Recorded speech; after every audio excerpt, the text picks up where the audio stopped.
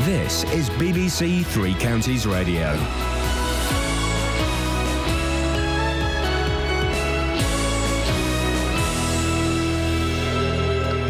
It's 6 o'clock. I'm Simon Oxley. The headlines: tunnel plans for HS2 to be revealed, budget shortfalls for Milton Keynes and Bedford hospitals, and player charged over Stevenage biting allegations. BBC Three Counties Radio. New plans for a tunnel under the Chilterns for HS2 will be announced today by campaigners. Councils in Buckinghamshire are behind the proposals, which they hope will be considered by Parliament. More from our political reporter Paul Scoynes.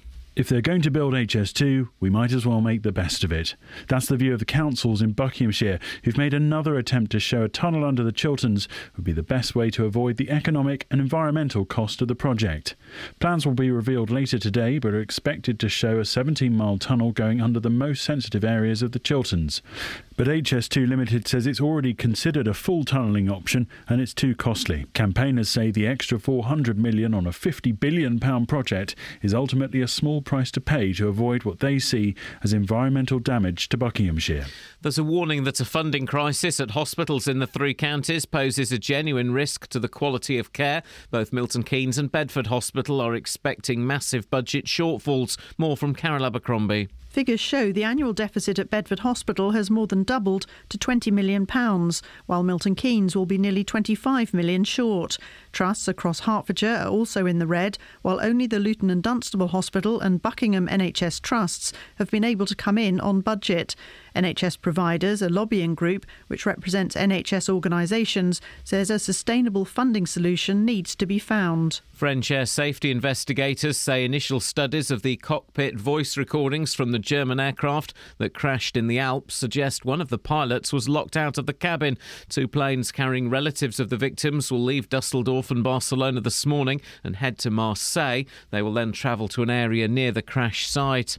The 7-year-old boy who died in a road crash near Milton Keynes last Friday afternoon has been named as Mohammed Ali Ahmed. He was a pupil at Hayden Abbey School in Aylesbury. Police are continuing to appeal for witnesses to the crash between a silver Toyota and a blue DAF lorry on the A4146 Stoke-Hammond bypass. The remains of King Richard III will be laid to rest at a special service at Leicester Cathedral later. The Archbishop of Canterbury will lead the prayers before the coffin is placed in a newly constructed tomb. More from Phil Mackey. Among those present will be the members of the team who found his original grave. It was rediscovered beneath a council car park, the site of a former monastic church less than 100 metres from the cathedral. The Countess of Wessex and the Duke and Duchess of Gloucester will represent the Queen, as the last Plantagenet king, who was also the last English monarch to die in battle, is once again laid to rest. Distant relatives whose DNA was used to identify the remains will also be present. In sport, the FA has charged a Dagenham player with violent conduct after the alleged biting incident in Saturday's game at Stevenage. Joss Labadie, who's been banned for biting before, was accused of biting Stevenage defender Ronnie Henry. The weather: rain will move east this morning with some heavier bursts at times, but clearing this afternoon, a maximum temperature 11 degrees Celsius. And you can get the latest news and sport online at bbc.co.uk/3 counties. Si, you're brave. You're brave coming in this morning. Zane, come on, talk to me man to man. How do you feel about it? Well, it's been difficult, I have to say. There's only so much bad news you can take as a newsreader, and Zane has just about pushed me over the edge. I feel like I want to go home after that. Thank you, Si. More from Si at 6:30 this morning. From street to studio, standing in for Iain Lee this morning, it's Justin Neely. Thank you, darling. OK, good morning. It is Thursday. The J-Dog Justin Daly standing in for Iain Lee. You may have heard him a couple of days ago. He's got a really rotten cold. But I've stuck to my word on this one. I said, boss, I'm going to go out, I'm going to buy you some vitamins, I'm going to make you better. Well, he's due back in tomorrow morning, so just one more day of this nonsense, and then Iain is back. So, what are we talking about today? HS2. We're talking bikes in Houghton Regis. I believe Bedfordshire Police are coming on this programme a bit later on, and we're also going to be talking about weddings. Can you really do a wedding on the cheap? Can you? across beds, hearts and bucks. This is BBC Three Counties Radio. I've got control of your knobs. Right, it's going to cross live to the gallery again at the start of the programme today. Young Kelly Betts is causing havoc in there. Kelly, come on, what's your problem? Sorry, what's that? You know what you're doing. You're pressing a button which has got a quote of me talking about knobs. Why are you doing this? I didn't do anything. I think really what it is, Justin, if I can speak for my colleague, Yes, my please honourable do, colleague, please do. is ownership, because you said yesterday that you were the one in full control. Well, yes, I am, technically, yeah. Well, no, technically we could take you off air. Yeah. Okay. Do you want me to? You've got power, I've got power. Okay, it's a 50-50 split. Are we okay with that? All right, well, just remember that. Okay. 60-40, but you know. Okay, guys, again, a bit like Simon, I think you're brave coming in today. A lot of tears over this. Kelly, let's talk to you. You're into your music. Zayn has left One Direction. How do you feel this morning? I think it's going to make a huge impact on the lives of everyone everywhere. Is it front page on every paper? Most. Yeah, I was going to say it should be. It's just insane, really, isn't it? Insane. Catherine, how do you feel about it? Don't ask me. Okay, this morning, this is what I want to do, and this phone has got a long title, but I think we can work with this one, okay? Hello. Boy bands that deserve respect in an often poorly respected market. Okay? That's your phone in. This is my phone in for the first hour. Call me now. Call me now. This is for the first hour. Do the whole thing. Okay. Boy bands that deserve respect in an often poorly respected market. Call me now. 08459 455 555. You can text me as well. In the first hour of this programme, we can play some tunes. So text me as well, 81333, and start your message with 3CR. I mean, Il Divo should be banging there, shouldn't there? El Divo? Il Divo. Are they a boy band or a man band? Well, they're younger than Take That. You see, I had ABC lined up to kick off with, and I thought, no, ABC aren't really a boy band, they're a man band. They were. I'm going to kick off this morning, I'm going to kick off with the Monkees. They are a boy band that still deserve respect, correct? Yeah, I like the Monkees. You don't seem to be convinced on this one. I just don't think we hear enough of the Monkees on this show. But they are one of the best boy bands of all time that people still love. Yeah. Jackson 5, another one. Yeah. Wham! Okay. Duo or band, but still in the same sort of category. Yeah. How are the phones going on this one, Kels? Red hot. Yeah, there's Red hot. I can't stop answering them. Ooh, Okay. let's enter another one. Hello, 301. BBC Three Counties. Is there anybody there? Behave yourself. Right, okay. Boy bands that deserve respect in an often poorly respected market. Call me now. 08459 455 555. I think this one has potential. So we're going to kick off with the Monkees. Yes, I know Iain loves them. I loved them too. Here's one to kick you off. And you've got to say, they're cracking. Walk out, girl, don't you walk out. We got things to say. Talk out, let's have it talked out and things will be okay. Girl, I don't want to fight. I'm a little bit wrong. You're a little bit right. I said, girl, you know that it's true. It's a little bit me, and it's a little bit you, too.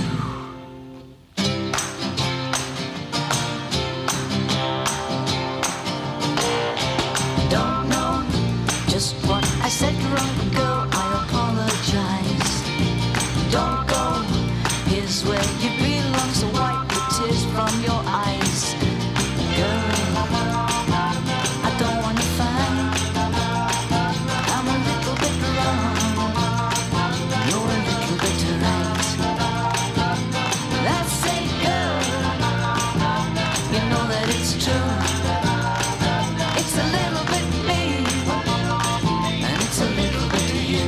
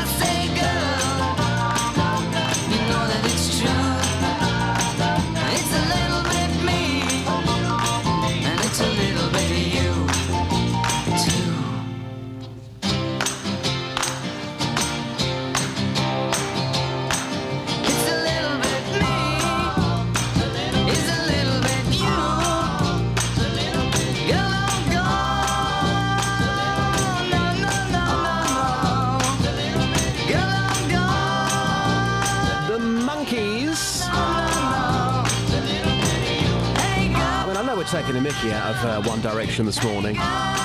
But in all seriousness, there are a lot of girls this morning, a lot of young girls, and we may be laughing at them, but they're waking up this morning really, really upset. We'll talk about this later on. We'll talk about the music acts that you've actually cried over. You could have cried over them because they split up, for argument's sake, Take That, or when the Beatles came to an end. Or you could have shed a tear simply because you were in the audience. You could have gone to watch somebody like David Cassidy, and you were there, and you just completely lost control, and you started to cry. So we can talk about that later. Also, Stringy the Thong has come off. In today's papers, I'm going to be a dad again at the age of 74. Now, as a bloke, I'm thinking, yeah, fair play, but 74? Probably a little bit too old to be a father. I don't know. Again, we can talk about that a bit later. Across beds, hearts and bucks. This is Justin Dealey. BBC Three Counties Radio. OK, 11 minutes past 6, another day, another set of reports on HS2. Yesterday saw the publication of a critical House of Lords report on the economic case for HS2 that said that it hasn't been made. Well, today, two reports are coming out. One calling for a tunnel under the Chilterns. That's going to be unveiled by campaigners, including councils in Bucks. And another government report is due out on the whole project today as well. Confused? I certainly am. Our political reporter, Paul Scoynes, he can help. Paul, welcome to the programme. What's in this tunnel report, first of all, then, Paul?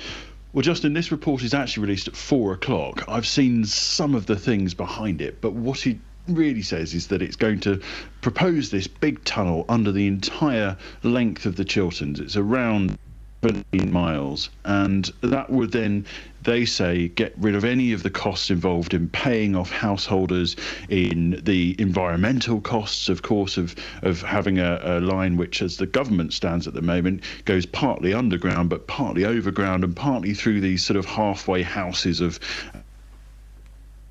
Oh, I think we lost Paul on that connection. OK, Paul, carry on. What were you saying there, sir?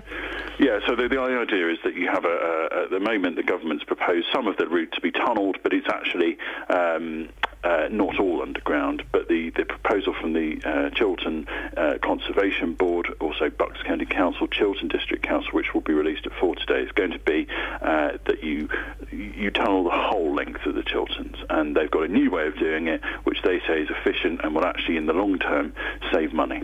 OK, so yesterday's report was critical of the scheme. Briefly, what did it say, Paul? Well, it was critical of the environmental kind of benefits of it. Said that the plans just hadn't been made in a convincing way. The House of Lords said that the analysis relied on out-of-date, unconvincing evidence. It also said that the government's claims that it would relieve congestion just weren't made, and also, as well, that it would benefit the north of England. That was disputed too, saying that the main benefit for HS2 would be in the south, especially into London. Now, the government have said that there is, a dispute on that. They said that the peers have got the wrong end of the stick in that, and that they reject this. But there is another of these, sense that this is another report which is quite critical of the railway, and we're still really a few years away from it even starting. So much talk about this, as you say, a few years away from starting. A lot of people calling it a vanity project, but Paul, it's going to happen, isn't it? People have got to deal with it, unfortunately. Well, yeah. I mean, the Labour Party have said that they've supported it, although Ed Balls has made, comments about the cost of it. Of course, at the moment, we think that the cost is somewhere in the region of 50 billion. It was somewhere in the region of 30 billion only a couple of years ago. Yep. So where does it go next? This isn't, the first tunnel scheme that's been proposed either. This group also proposed one last year, which was broadly similar. I can't go into the specifics of today's ones, but it's broadly similar to what happened last year. HS2 saying they've already considered tunnelling as an option. I mean, the sense is, I think now from the councils that they accept that it probably will go ahead. They've tried to overturn it in the House of Commons. The MPs, hey, listen, Cheshire Management have tried. Let's get real. It's going to happen. It's going to happen. It's certainly a commitment made by this government. So if the Conservatives get in May, then that will continue. If Labour get in May, it will probably continue. I mean, the party that has said it will scrap it is UKIP, but you know, whether or not they form part of a government in May, it's unsure. I get the sense that the campaigners accept that this is probably likely going to progress. But even, you know, as I was speaking to HS2 yesterday, the company, they said that the spade in the ground moment isn't probably going to happen until 2018 at the earliest, and that depends on whether or not this committee that's meeting today sees all of the people who've complained, and there's a lot of those. OK, Scoins, we'll talk to you a bit later on. Our political reporter, Paul Scoins, they're talking about HS2. The time now is 16 minutes past 6. Travel news for beds, cards and bugs. BBC Three Counties Radio. Having a look at the motorways, and it's really, really wet out there, so surface spray and the road surface being slippy could be a problem this morning. And there's roadworks between junction 10A on the M1 Luton Airport Spur Road and the Kidneywood roundabout and the junction 10 main carriageway, so that could also cause some delays. It's looking fine on the A1M though, through the roadworks between the M25 at South Mims and junction 2 for Welham Green. And looking at the speed sensors in High Wycombe on the A40 Oxford Road, there's a lane closed in both directions at Oxford Street, which could cause delays, but it's not causing any problems at the moment. And in Euston Station there are some electrical problems, so it means that trains can't enter or leave the station at the moment, but could cause some delays later on, but that is hopefully going to be cleared up shortly. Samantha Bruff, BBC Three Counties Radio. Thank you, Samantha. More travel news for you just before 6:30. OK, the headlines you're waking up to this morning across beds, Herts and bucks, as you heard there with our political reporter. New plans for a tunnel under the Chilterns for High Speed 2 will be announced today by campaigners. It's being reported, and this is a really interesting one, it's being reported that one of the two pilots of the plane which crashed into the French Alps was locked out of the cockpit. And the FA has charged a Dagenham player with violent conduct after the alleged biting incident in Saturday's game at Stevenage. More football players who are allegedly biting. BBC Three Counties Radio.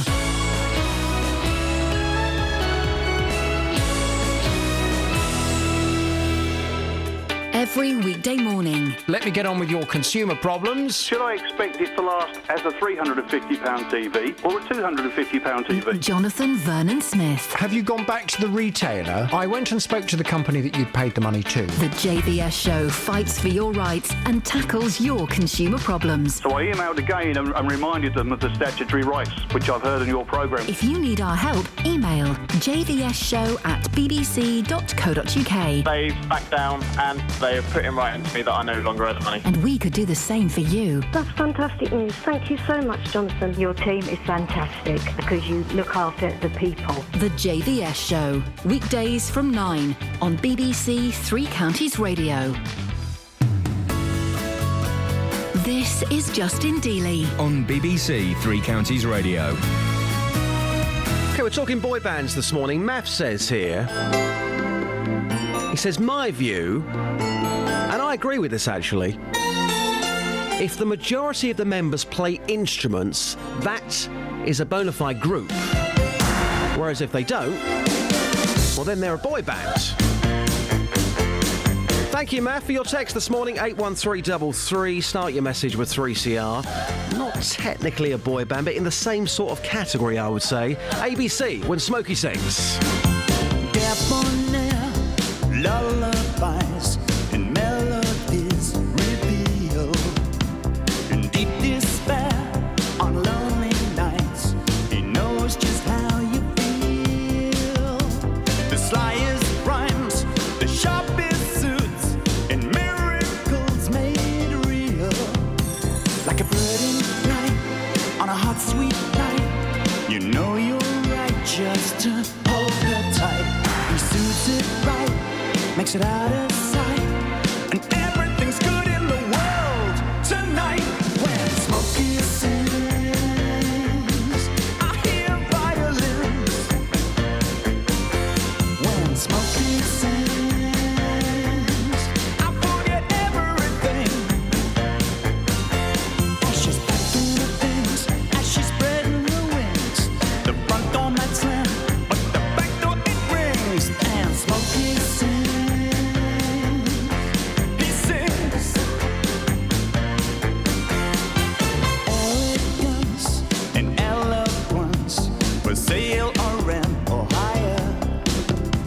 Should I say yes, a match is best, then I would be a liar.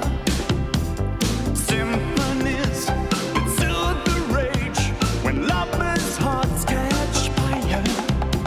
Like a bird in flight on a hot, sweet night, you know you're right, just to hold her tight. He suits it right, makes it out of sight, and everything's good in the world tonight. When Smokey sings, I hear violins. When Smokey sings, I forget everything, yeah. As she's packing her things, as she's spreading her wings, smashing the hell with the heaven she brings. Then Smokey sings, he sings. Would it be true to say, I need you so bad, I need you so bad today? Would it be true to say, I need you so bad, I need you so bad again?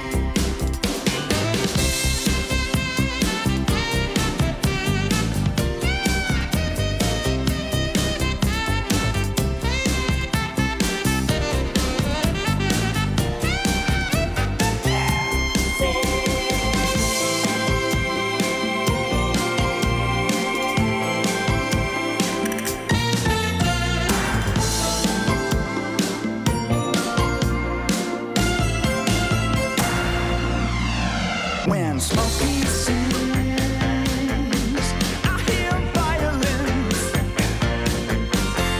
When Smokey sings, I forget everything. As she's packing her things, as she's spreading her wings, she threw back the ring. When Smokey sings, Smokey sings, Smokey sings. ABC. Oh, when Smokey sings. Always remember having a row with a girl on a lad's holiday about that song. She didn't appreciate their talent. Silly girl.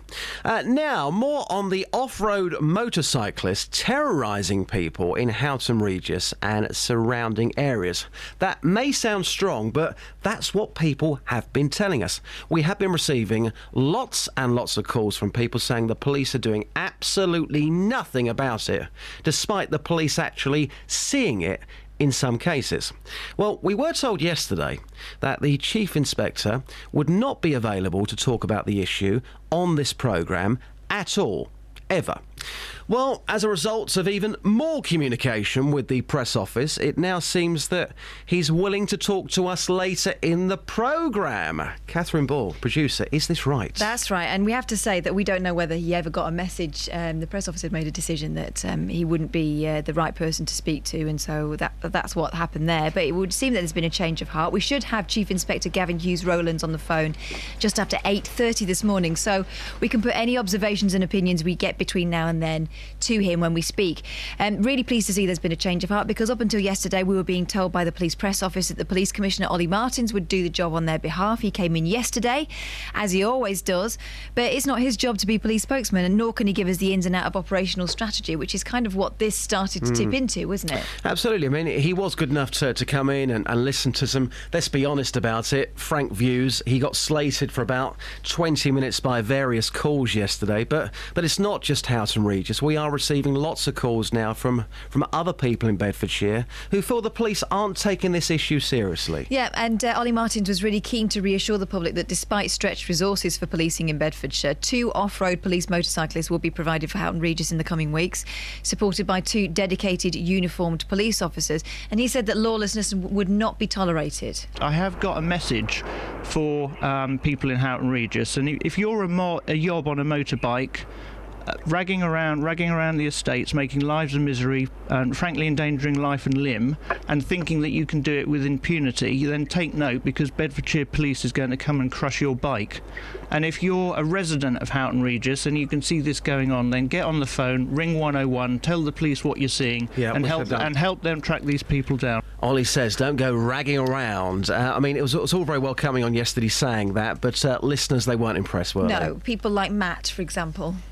Apparently localised to just Houghton Regis. I know that my dad has complained many occasions to the police in Dunstable because he lives in the flats near Asda in Dunstable, and the alleyway there gets bikes and mini motos and quad bikes going along it 3 or 4 times a day, and police have said to my dad that unless they actually catch someone in the act of doing it, or if he gets photographic evidence, they actually physically can't do anything about it. And I know it's driven him to the point of almost insanity.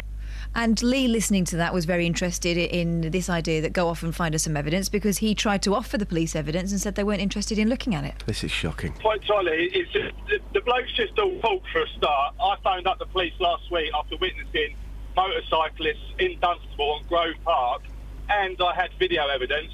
I phoned up the police, and guess what they done? Nothing. Wasn't interested in the video evidence. Ollie, you're just talking numbers, mate. You're talking rubbish. You need to get off your backside and go and do something about it before we do something. And this is the thing, people, and we heard from a caller called Victoria, who lives in one of the outlying villages, not in Houghton Regis, but one of the outlying villages, and she told us that her husband gets on his bike and he goes out there and sorts the kids out himself. Now, that is, a whole other kind of police incident waiting to happen. That's the danger. So it's this feeling we'll be putting to Gavin Hughes-Rowlands in a couple of hours' time. We'll be asking him how it's been allowed to get this bad, and whether people are being fobbed off with advice to gather evidence that will never be looked at. Are PCSOs sitting in vans watching it happen and unable to act? Because that's been another thing that's been suggested, that, members of the public have indicated to coppers in vans that something needs to be done, and the police officers have ignored them.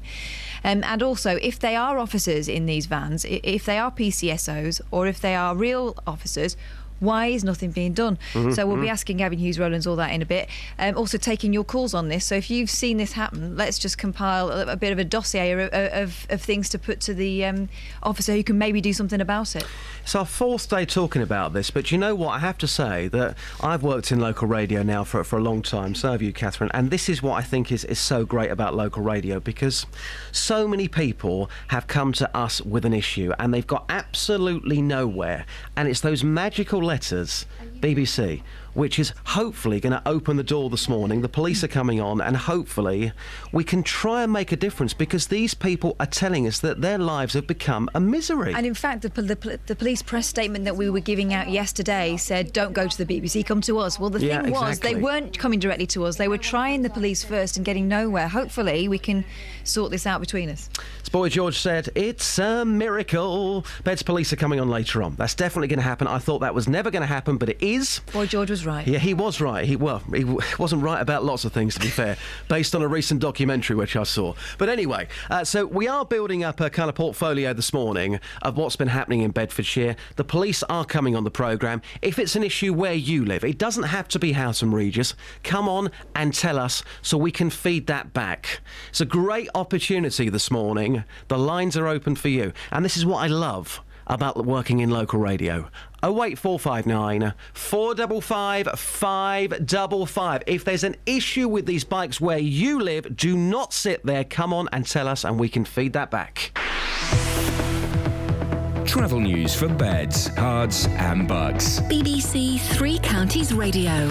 There's been an accident on the M1 southbound just after junction 12 for Flitwick, so it's blocking a lane and causing queues to start building up. Also on the M1 towards London, it's looking slow around junction 9 for Redbourne. On the M25 anti-clockwise, it's very busy now around junction 21 for the M1 and 18 for Chorleywood. And the North Orbital Road also starting to build up around the M25 junction 21A roundabout. Looking at the speed sensors in highway Wickham, and the A404 Marlow Hill has looking fine where the roadworks are at Marlow Road. Just before that, there's some temporary traffic lights by the Leisure Centre, so that could get busy later on. And Euston Station has now reopened, so there aren't any delays looking at the departure boards. Samantha Bruff, BBC Three Counties Radio. Thank you, Samantha. More travel news for you in 15 minutes' time. Across beds, hearts and bugs. This is BBC Three Counties Radio.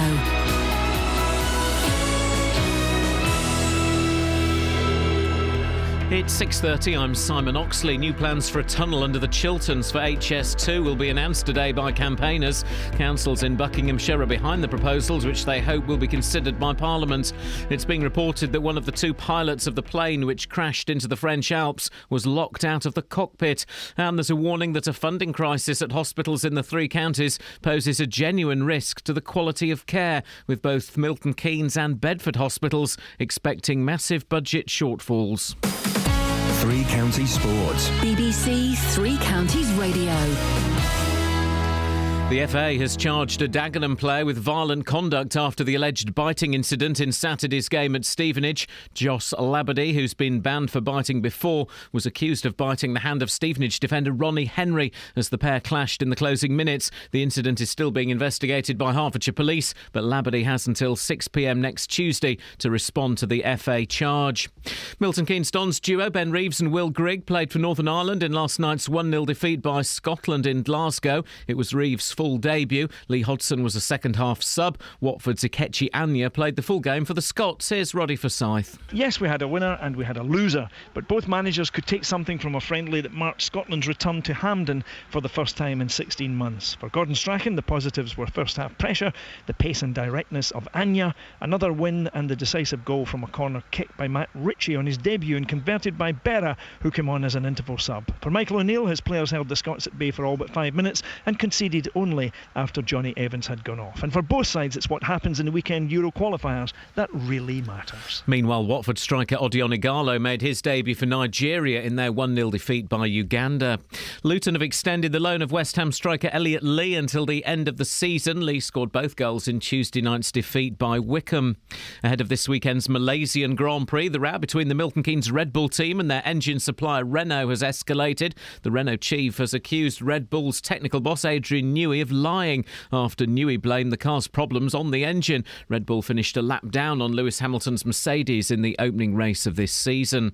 And at the Cricket World Cup, Australia are playing India in the second semi-final, with the winners facing New Zealand in Sunday's final. A short while ago, Australia were 239 for 4 from 40 of their 50 overs. BBC Three Counties News and Sport. The next full bulletin is at 7. On FM, AM, online and digital radio. This is Justin Dealey. On BBC Three Counties Radio. Yep, standing in for the boss. He's back with you tomorrow. So, Catherine, a big phone in this morning. Boy bands that deserve respect in an often poorly respected market. Call me now. Call me now. Yep, I've got this one. The Jackson 5, who took inspiration from looking through a window, and they thought, you know what? Let's write a song about that.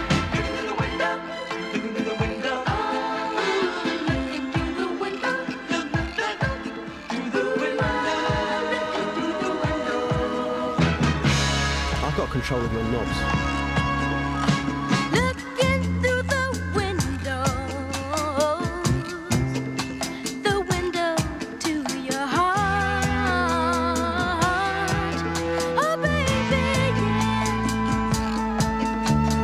I can see it's cloudy. The rain's about to start.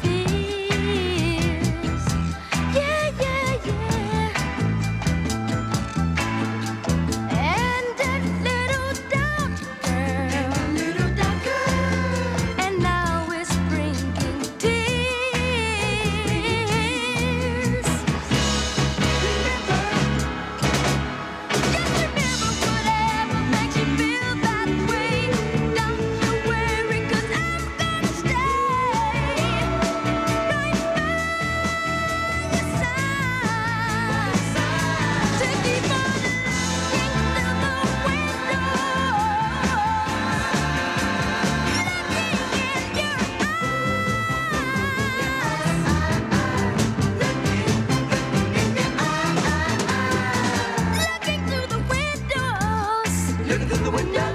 Seems like the only way. Yeah. I can know your feelings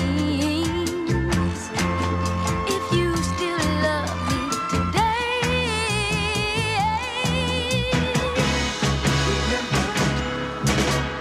Just remember whatever makes you feel that way.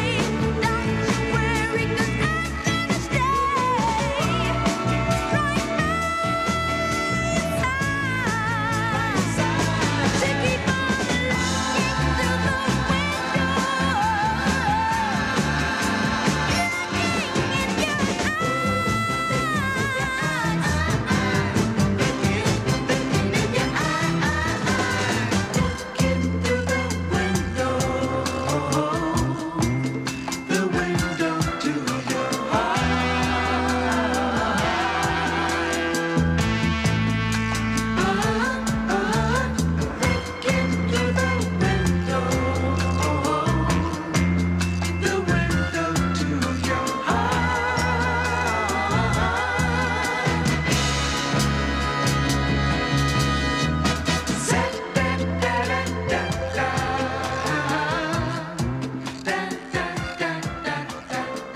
There you go, a boy band that still deserve respect, correct? Correct. Jackson 5, what a fantastic song, what a voice as well. We could talk about Off the Wall all day, but there, oof, incredible stuff. Let's go to Don. Don, good morning to you, sir. Morning, how are you? Don, do you know what? I'm feeling good this morning. I've got the vibe. What about you? I'm just heading home. Oh. That's Nottingham. He had the vibe. He's left it in Nottingham. What do you do, Don? Vehicle recovery. Oh, right. Busy night? It was, bear in mind, I wasn't meant to be working. Oh. One of those. OK, Don, so you phoned up this morning because we have been talking about One Direction. Catherine, before we talk about decent boy bands, you were talking about this hashtag last night. Oh, horrible. This is incredible. Horrible. There was a hashtag on Twitter last night, roundly condemned and rightly so, cut full Zayn. As if, you know, if your favourite boy band member leaves the boy band and you turn a flipping blade on yourself. Ridiculous behaviour. And there were loads of people, I think including members of One Direction, saying this was not what he would have wanted. And it's just horrible. Just horrible that that's one of the things that Twitter's being used for, you know. Disgusting. So, Don, this is the big one this morning, OK? It is... Yep. Boy bands that deserve respect in an often poorly respected market. What have you got for us, Don? Got out the Beach Boys. Oh, the Beach Boys, gosh. yes. I've got maybe another one for you. Go on. Yourself, JVS, Roberto Peroni and Ian Lee doing a tribute act, No Direction. And I tell you what, it would have No Direction as well. Don, would you pay good money to watch that? Let's just say, and I know that JVS is listening right now, Roberto, he still wakes up at 5 o'clock in the morning every day. He's probably listening. Ian's in bed poorly, so he won't be listening, but I can pass on the feedback. Would you pay good money to watch that boy band No Direction for charity? Not, for charity, maybe. Oh. You know, Ian always loves these things. He always says, count me in, I'd definitely do it. You know, he'd do it for nothing. Charity, then yes. OK, Don, listen, we'll play a Beach Boys song for you, hopefully before 7. And before you go, talk to me about Peter Stringfellow, because he's in today's papers. He's going to be a dad again at the age of 74. The thong has come off. He's been making babies again. All I can say to that is, whatever were those girls thinking of? Well, take that out of the equation for a second. It's a good point, well made. But at 74 years old, my initial reaction is, oh, what a top bloke. I love Peter Stringfellow. I think he's got charisma. He's somebody I look at and I think, what a great guy. And I looked at this first of all and I thought, fair play. He's got a 32-year-old wife. She's absolutely stunning. He's got another child on the way. But my second reaction is, 74, it's too old, isn't it? Yeah, probably. Well, when that kid turns 60, he's going to be 90. Sorry, 16, he's going to be 90. Kind of thinking it's a bit unfair. I know that sounds really harsh, but I think it's a bit unfair what he's doing. He's not going to be able to go out and do things with that child when he's growing up in his teenage years, is he? Well, He can although go he'll have out more and kick a spare. ball with him. Although he'll have more spare time, so arguably he'll be able to spend more time with his kids than an average working parent would. He'll be too busy holding on to his colostomy bag to kick a ball. Don, you cheeky thing. Thanks for the call, Don. I feel a bit guilty about that, you know, because that time me and Ian went into London and saw actual Stringy and his wife. They couldn't get a table. We were sitting there pretty. I didn't realise she was up the duff. I would have given her my seat. Oh, well, how do you feel as a person now? Do you feel terrible? Terrible, yeah. Nice sandwich, though. Yeah, I mean, 74. But let's just say he makes it to 94. And Stringy, you know, if you look at him right now, he's 74. He's still doing things that a young 21 would. Like the mullet. Yeah, the mullet. He's still going about. He's still an active guy. But if we're going to get real about this, if he dies at 94, he's got 20 years with his child. That's not right. That's not fair, is it? Who can promise any amount of time? You know, having a kid is the most optimistic and possibly selfish thing you can do, because you're doing it because you want a child, but you're also assuming you're going to be around to take care of it. At least you know he's got the financial wherewithal that if he doesn't make it, you know, into the child's adulthood, the kid will be looked after. See, this is where we spoke about Clarkson yesterday, and we tried to make it real, and we tried to say, right, has something similar happened in your life? I don't think. In the real world, I don't think, and we hear about people like Des O'Connor, we hear about people like Peter Stringfellow, in the real world, we haven't got dads that are having babies in their 70s, have we? Do you know of anybody? Because I don't. No, but there's something about a 74-year-old millionaire that makes them super attractive to younger women, isn't there? Is that what the it difference? could be? Is that the... was that famous Mrs. Merton line that she said? Who was that to? To Debbie McGee. What made you fall for the millionaire, Paul Daniels? I wonder. But again, in the real world, because he's got money, because he's got the cash, is that why this is happening? Do you know anybody who's going to be a dad or has been a dad in their 70s? Give us a quick call on that one. 08459 455 555. OK, so that's in the papers. Some other bits and pieces, not particularly great today, but some other bits and pieces. There's some bits and bobs. Cheers to retirement. This is what you could be getting up to in your retirement if you're not Peter Stringfellow. Page 3 of the Daily Mail. After a lifetime of working hard, pensioners deserve to raise a toast to retirement, and these days they're doing just that, enjoying a daily tipple at 6:30pm apparently. Some prefer to crack open a bottle a little earlier, around 4, but others can't even wait that long and say cheers with their first glass at lunchtime.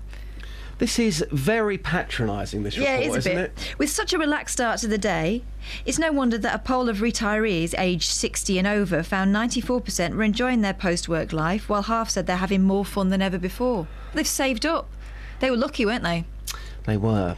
They ended up buying their own houses. If you've not got a mortgage anymore, you can spend it all on whatever you want. Well, I feel sorry for the kids today. I sound really old by saying that, but I do, because a lot of people, let's just say you've got a family who live in Harpenden together. That family, it's important, as far as I'm concerned, for them to stay together, to be around, to be near each other. If you're a young kid, unless you've got a super-duper job and you're in your early 20s flying high, you're not going to be able to afford a property in Harpenden. Well, you're assuming everyone's going to be buying houses. I think that we're going to have to give up on that idea, and everyone's going to end up renting like they have done on the continent for years and years, because you know, it's just not a possibility for so many people, and maybe it's just time to give it up. Or you have a mortgage that your kids end up paying. I mean, that's something that they've been doing in Japan for years. Those crazy guys in Japan. I've got a song coming up here because Phil says boy bands, and I'll tell you what, Phil, you are on fire this morning. He says one of the best boy bands of all time has got to be the Four Tops. Yeah? They were always men, though, weren't they? Well, they were still young. They may have looked a bit older, but they were still technically boys, I would say. I think you're a boy until you're 30. The sheer you keep telling yourself that. The sheer emotion and power in Levi Stubbs' voice is awesome. Thank you very much, Phil. I'm going to play this one, Standing in the Shadows of Love. Standing in the shadows of love, I'm getting ready for the heartaches to come. Can't you see me standing in the shadows of love? I'm getting ready for the heartaches to come. I wanna run, but there's nowhere to go. 'Cause heartaches will follow me, I know. Without your love, the love I need, it's the beginning of the end for me. 'Cause you're taking away all my reasons for living. When you pushed aside all the love I've been giving. Now wait a minute, didn't I treat you right now, baby? Didn't I?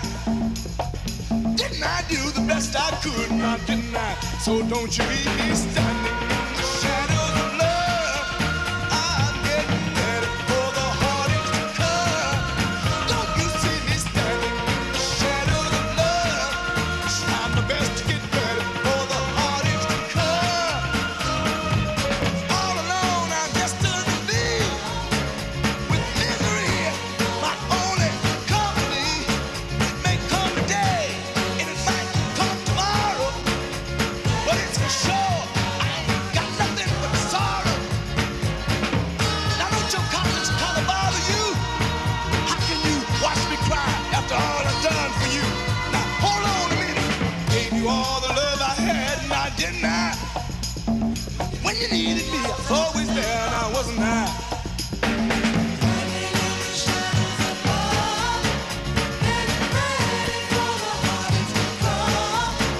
I'm trying not to cry out loud. You know, crying, it ain't gonna help me now. What did I do to cause all this grief? Now what did I say to make you wanna leave? Now wait a minute. Gave my heart and soul to you, now didn't I? And didn't I always treat you good, now didn't I? I'm standing in the shadows of love. I'm getting ready for the heartaches to come. Don't you see me standing in the shadows of love? Four Tops. Phil also says, we saw Spandau Ballet at Birmingham last Thursday. They've still got it. Great show. Thank you, Phil. BBC Three Counties Radio. Travel news for beds, cards and bugs. BBC Three Counties Radio. On the M1 southbound, there are 20-minute delays approaching junction 12 for Flitwick because of an accident which has blocked a lane. And also on the M1 towards London, it's beginning to look quite slow on the speed sensors towards junction 9 for Redbourne. On the A5 at Caddington, it's been closed in both directions at Lynch Hill because of a police incident, and that's starting to cause queues from Dunstable. And in High Wycombe on the A4 for Marlow Hill, there's temporary traffic lights just before Marlow Road. They could cause some delays later on this morning, but it's looking fine at the moment. Looking at the cameras though, it's looking really wet on the roads out there at the moment, so that could cause problems with visibility and surface spray. Samantha Bruff, BBC Three Counties Radio. Thanks, Samantha. So the headlines you're waking up to this morning: new plans for a tunnel under the Chilterns for High Speed 2 will be announced today by campaigners. It's being reported that one of the two pilots of the plane which crashed into the French Alps was locked out of the cockpit. And the FA has charged a Dagenham player with violent conduct after the alleged biting incident in Saturday's game at Stevenage. Beds, Herts and Bucks weather. BBC Three Counties Radio. Elizabeth Rosini has the forecast. Oh, it's Hello. horrible out there today. I know, isn't it nasty? If you can possibly stay in bed for another couple of hours or so, I really would do so. Well, Elizabeth. But it is a rather wet start, isn't it? But you know, we've got some heavy bursts of rain just over the three counties at the moment. That's going to be pushing its way eastwards through the course of the morning, and it will start to get drier across parts of western areas of Buckinghamshire first, I suppose. Over the next couple of hours or so, we start to see a little bit of clearance from that, and by the time we get to lunchtime, well, it's a nice bright and dry picture actually, all but sort of eastern areas perhaps of Hertfordshire, which may just hang on to that cloud for some time into the afternoon. But you know, dry and bright this afternoon, some good spells of sunshine, so wet commute into work for many of us this morning, but a dry journey home. There'll be some sunshine around, just a fairly brisk northwesterly wind this afternoon, so despite the sunshine, it's still going to feel quite chilly, taking the edge off the temperatures. But in theory, you know, highs of 11 or 12 Celsius, 54 in Fahrenheit. Overnight tonight, a dry, clear, quite cold as well. We'll see temperatures down to 1 or 2 degrees in many of the towns. We could see temperatures dip just low enough for a touch of frost in the rural spots, I suppose, overnight. The winds will fall much lighter into tomorrow. Tomorrow, altogether more pleasant, some sunshine, brightness around through the morning, clouding over into the afternoon. The weekend, I'm afraid it's looking wet and windy, but it is going to be a little bit milder. That's the forecast. Elizabeth, do you fancy seeing me dressed up as Madonna? Well, yes. Where can I see you dressed up as Madonna? Go to the BBC Three Counties Radio Facebook page. The Facebook page. What about the Twitter site? Yes, it's on Twitter as well. Yes, it's been socialised. Can I Well, I would do that. Elizabeth, you can't unsee this stuff, so I would approach it with caution. Really? Is it Madonna? Conical Madonna. Or is it Madonna? Oh, okay. It's Madonna. That's all you need to know. Brilliant. Well, but there's so many different sort of looks that she's got that I'm just wondering which one. She's just wondering how many clothes you'll be wearing. Yeah. Not a lot, to be fair. Oh, mustache. Have a look later on. Thank you, Elizabeth. Bye. A technical Madonna fan. On the way next, we talk to Kev. Monday Night Sport is a sports programme unlike any other. I love going somewhere where the sport takes place. Go to the judo club in Aylesbury where he almost got strangled to death. He's just about to get flung in the air and crash to the floor. Oh! Yes, it is about sport, but it's also about us two having a bit of a giggle at the same time. Anywhere on the green, he's got one over on Lucy, the US Open competitor. Oh, I think we can see that. We've had some great ones. I thought the wakeboarding was just tremendous. Yeah. That is so far out of our comfort zone. I don't quite know how I fell off, but I think it was something to do with the balance. And of course, you can see all the videos on our YouTube channel, youtube.com/BBC3CR. Three Counties Sport on BBC Three Counties Radio. Justin standing in for Iain. Ian's back tomorrow, hopefully, isn't he? Hopefully, yeah. Yeah, fingers crossed. He's been a poorly boy. OK, Kev's in Northampton. Morning, Kev. Morning, J-Dog, or do we call you Madonna Man? Yes. That was a good look, apart from the nails. What do you mean? Well, you didn't paint the nails, did you? Well, to be fair, I had the manicure. Well, what more do you want? Oh, I don't know. You didn't go all the way. Anyway, we're talking about boy bands. Yeah, okay, Kev, yeah. And following on from the theme yesterday with the old Macca conspiracy, what about that boy band Kiss? Kiss, yes, I'll take them as a decent boy band. But mind you, we got speaking about this earlier. Are they a boy band or a man band? Well, I don't know. They're always behind the makeup, aren't they? Yeah. Can rockers be boy band? I thought boy band was a pop thing. It's how you dress it up, isn't it? Well, they did dress it up, didn't they? Yeah, they did with the makeup. They went the whole hog. I wonder how long they were in makeup for before a show. I mean, gets me thinking, Kev. I mean, this is the thing. Boy bands, and this is why I've come up with this title, boy bands off the back of Zayn leaving One Direction, boy bands that deserve respect in an often poorly respected market, because a lot of boy bands, they get slated. But there's some real talent out there, Kev. There is. I mean, you've got to remember as well, they all started off as boy bands. Yes, they did. Probably in the school band. And before you go, Stringy, he's going to be a dad again at the age of 74. Is that cruel? Is he too old? No, I think it's brilliant. I mean, if only my dad could walk around with goalposts. I mean, he got them all the time, hasn't he? He's always set up for a game of football. You watch it, little string fella, 20 years' time, he's going to be there. Thank you, Kev. Cheers. No problem. Cheers, bye. Great call. OK, our BBC introducing track of the week. We can now go live to the gallery and talk to the incredible talent that is Kelly Betts. Morning, Kelly. Morning. So, the BBC introducing track of the week, please. Why are you sitting like that? What are you doing that voice for? Well, I'm just trying to give you a big build-up.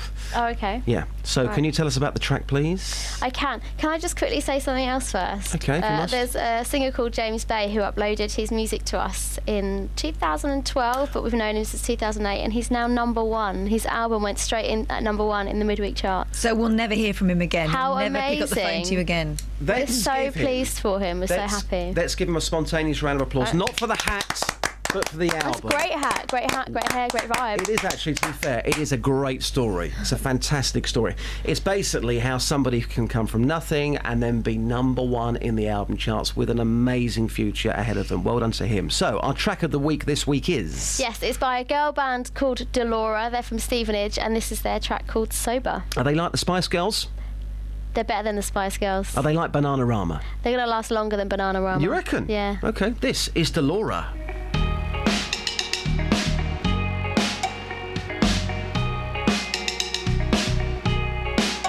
It's been a little tough in my life. Seen too much through these eyes. Show me love, show me love, show me love, show me love. I don't spit with the earth, collide into the universe. Show me love, show me love, show me love, show me love. When I'm alone, you know I can't breathe, I can't breathe.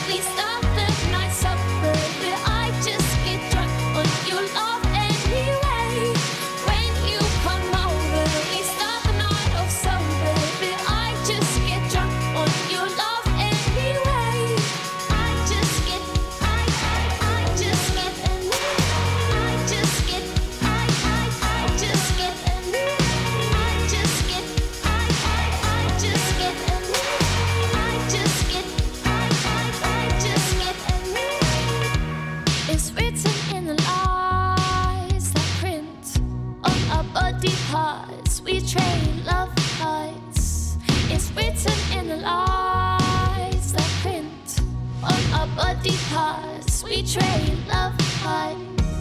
It's written in the lines that print on our body parts. We train love hearts. It's written in the lines that print on our body parts. We train love hearts. When you come over, we start the night supper. I just get drunk on your love anyway. When you come over, we start the night off sober. I just get drunk on your love anyway. I just get anyway. I just get anyway. I just get anyway. I just get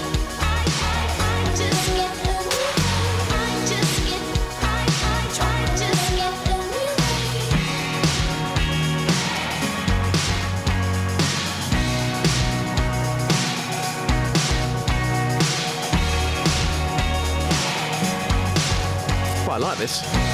Our BBC introducing track of the week. Sober by Delora from Stevenage. Hear more music from Beds, Hearts and Bucks on BBC Introducing every Saturday night from 8 o'clock. Should we wish Mark a very happy morning? He's obviously up and at him and sending us lots of text messages in.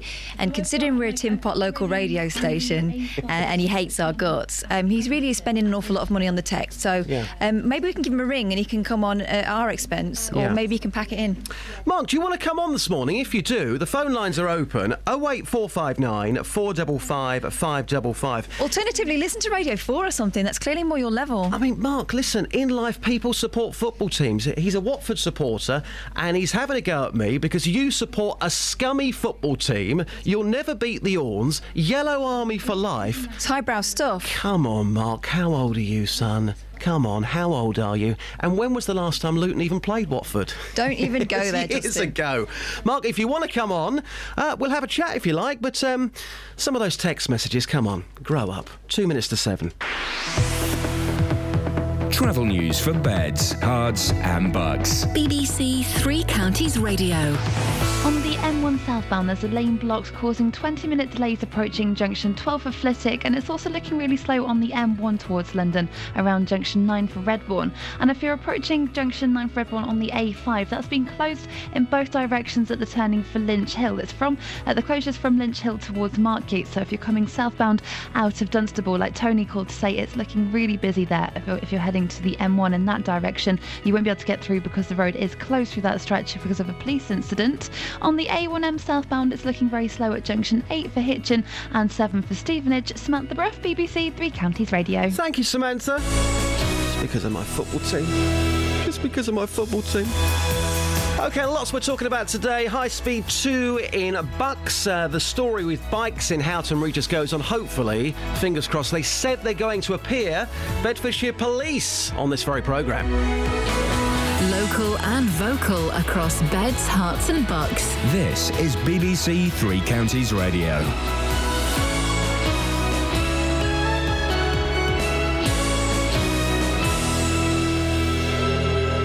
It's 7 o'clock. I'm Simon Oxley. The headlines: new HS2 tunnel plan to be revealed. Claims that plane crash pilot was locked out. An FA charge after Stevenage biting allegation. BBC Three Counties Radio. New plans for a tunnel under the Chilterns for HS2 will be announced today by campaigners. Councils in Buckinghamshire are behind the proposals, which they hope will be considered by Parliament. More from our political reporter Paul Scoynes. If they're going to build HS2, we might as well make the best of it. That's the view of the councils in Buckinghamshire, who've made another attempt to show a tunnel under the Chilterns would be the best way to avoid the economic and environmental cost of the project. Plans will be revealed later today, but are expected to show a 17-mile tunnel going under the most sensitive areas of the Chilterns. But HS2 Limited says it's already considered a full tunnelling option and it's too costly. It's being reported that one of the two pilots of the plane which crashed into the French Alps was locked out of the cockpit. Relatives of the 150 victims are arriving at the scene as French news agency AFP and the New York Times reveal the investigation's early findings. James Reynolds is near the crash site. AFP says that at first the recording shows the two pilots speaking normally in German. Then, one of the two men gets up and leaves the cockpit. The New York Times goes into further detail. It says that the pilot then knocks on the cockpit door to get back in, but gets no answer. He carries on knocking with increasing force and ends up trying to smash the door down. At some point after this, an alarm goes off indicating proximity to the ground, and then the plane crashes. There's a warning that a funding crisis at hospitals in the three counties poses a genuine risk to the quality of care. Both Milton Keynes and Bedford hospitals are expecting massive budget shortfalls. More from Carol Abercrombie. Figures show the annual deficit at Bedford Hospital has more than doubled to £20 million, while Milton Keynes will be nearly £25 million short. Trusts across Hertfordshire are also in the red, while only the Luton and Dunstable Hospital and Buckingham NHS trusts have been able to come in on budget. NHS Providers, a lobbying group which represents NHS organisations, says a sustainable funding solution needs to be found. The 7-year-old boy who died in a road crash near Milton Keynes last Friday afternoon has been named as Mohammed Ali Ahmed. He was a pupil at Hayden Abbey School in Aylesbury. Police are continuing to appeal for witnesses to the crash between a silver Toyota and a blue DAF lorry on the A4146 Stoke-Hammond bypass. MPs will today debate a last-minute proposal to change the rules on how the Speaker is chosen, which could lead to the Conservative MP for Buckingham, John Bercow, being replaced. Critics say the plan for a secret ballot is a ploy to remove Mr Bercow, who's not popular with some Tories. The remains of King Richard III will be laid to rest at a special service at Leicester Cathedral later. The Archbishop of Canterbury will lead the prayers before the coffin is placed in a newly constructed tomb.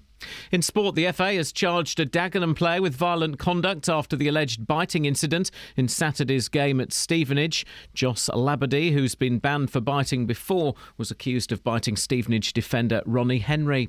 The weather: rain will move east this morning but clear this afternoon, a maximum temperature 11 degrees Celsius. And you can get the latest news and sport online at bbc.co.uk/3 counties. Simon, you love your football, you love your cricket, you're a competitive guy. Have you ever bitten somebody on a playing field before? No, I think that particular tactic has passed me by. I think what I'd have to do is probably put some salt sachets down my sock or something. Well, why would you want to bite into flesh without any salt? It's bizarre. Thank you, Simon. Incredible story, that one. Say allegedly, but he has done it before. More to come on that story here on BBC Three Counties Radio. So it's Thursday, it's miserable out there. Justin standing in for Iain just for one more day. You heard him a couple of days ago. He was poorly, really, really poorly. Got rotten colds. Get well soon, boss. Hopefully back in the hot seat tomorrow morning. Lots we're talking about today. Tunnels, trail bikes, tricksters, and also boy bands. Zayn from One Direction, he's left. And Catherine, you were saying earlier about this hashtag, and if you have just tuned in, this is absolutely incredible. Listen to what was trending last night on Twitter. Well, there was a hashtag, and I almost don't like mentioning it because it's just... No, let's mention it because I think it's ridiculous.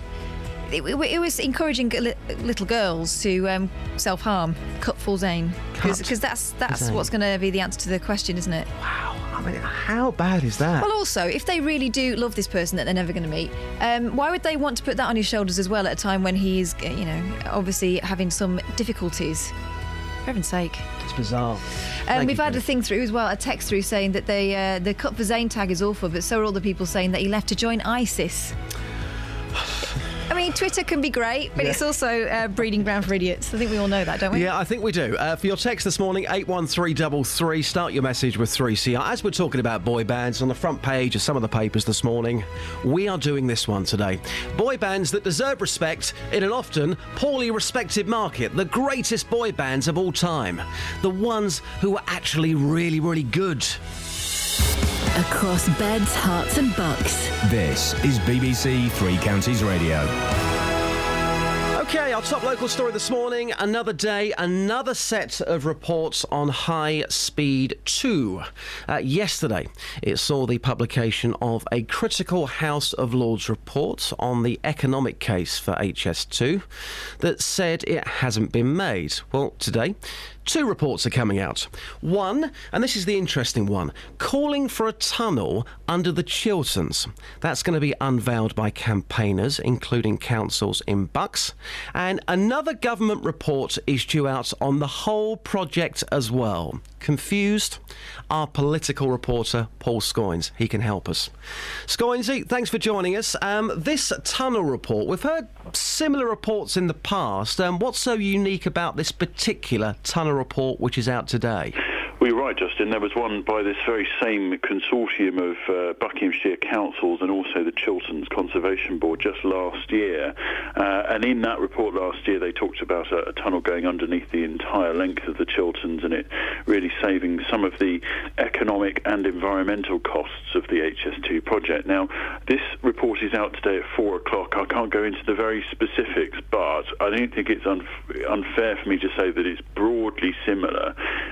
There are a few tweaks which make it a little different, and you'll hear more of those later in the programme, but the basic theory is the same. Put everything underground from the M25 to past Wendover, and you miss out a vast amount of the economic, environmental costs, of course, because you've got to pay off all of those people that you have to buy the homes from to kind of to clear the space for the railway line, and also, of course, the immeasurable costs of the environmental damage that would be done, according to campaigners. Now, the HS2 Limited say, well, we have already considered tunnelling the whole distance. We found it economically unviable, and they said that also that the current system, or the current plans, which do include certain amounts of tunnelling, but not entirely all of it underground. Some of it is in deep cuttings, so they're covered cuttings. They're called green tunnels. They're not quite complete tunnels, but they are. The company says anyway, better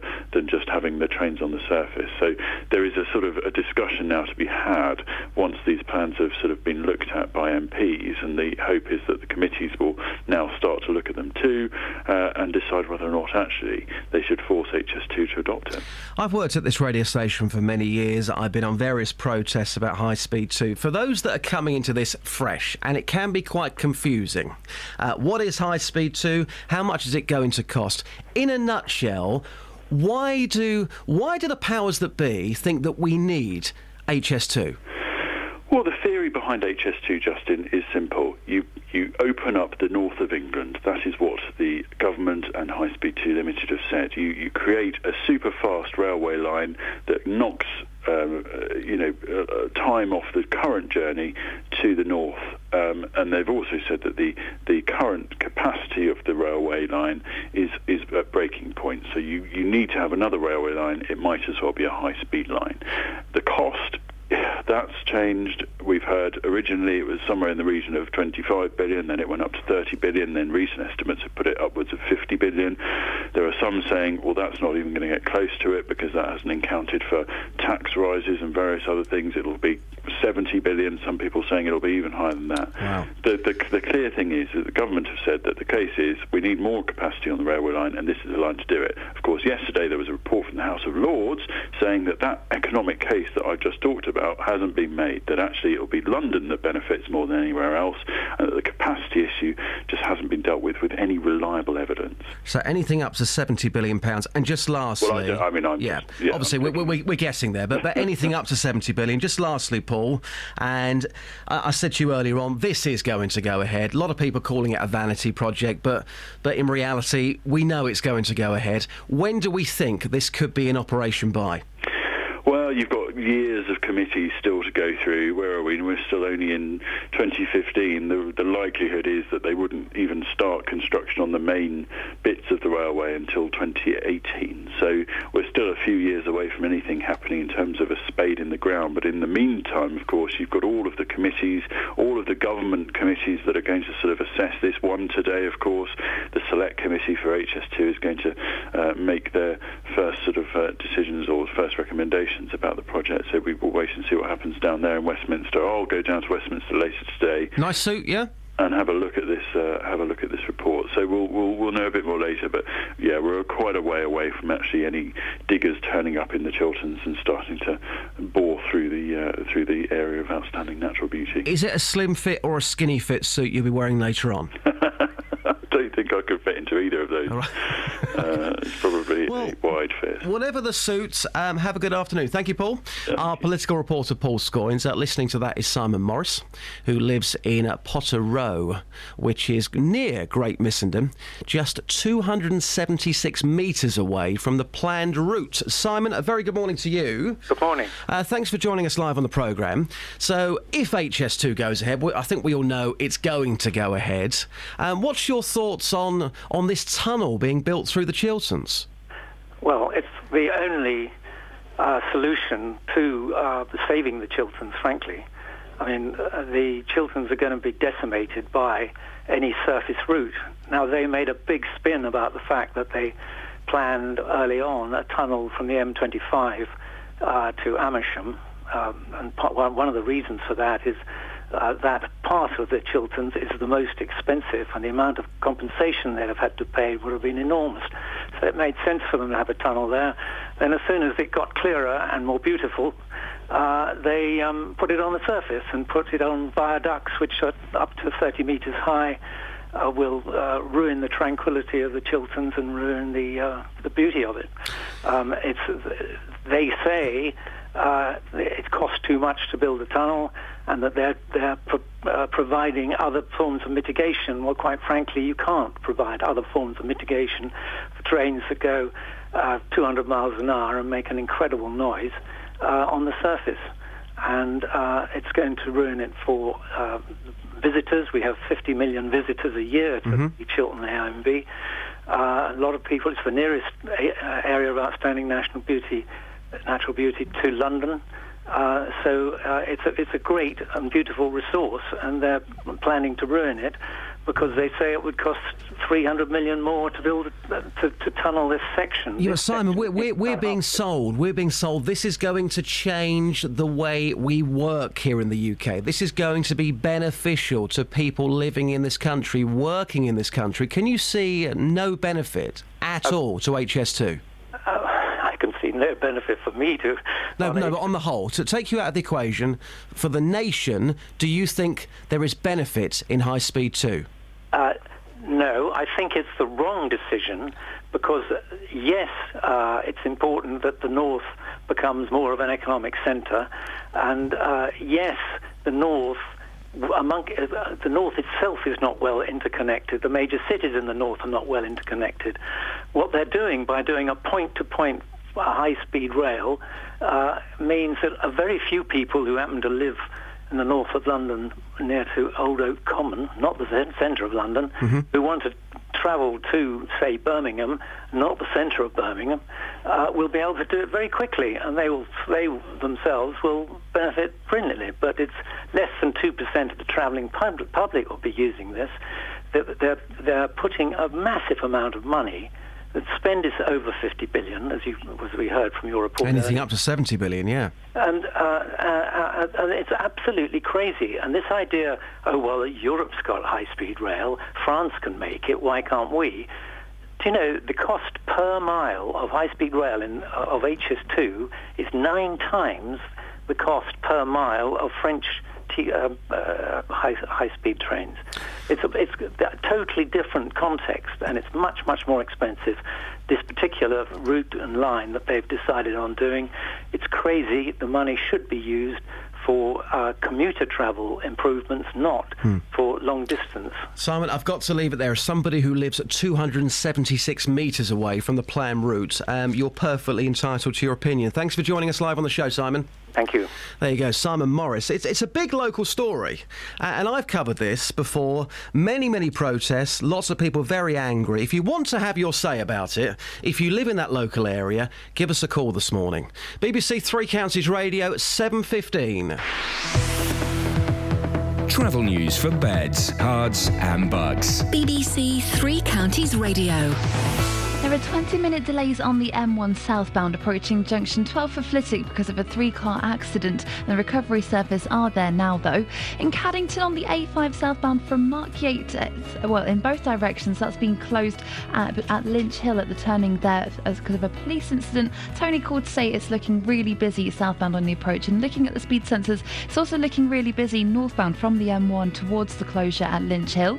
On the M25 anti-clockwise, there's reports of a breakdown at junction 20 M21A for St Albans towards there, and junction 21 for the M1, which is causing delays. And in Watford on Exchange Road, it's looking very busy on the speed sensors at Beach and Grove. Looking at the train departure board, so there are no major delays showing up at the moment. Samantha Breff, BBC Three Counties Radio. Thank you, Samantha. More travel news on the way for you just before 7:30.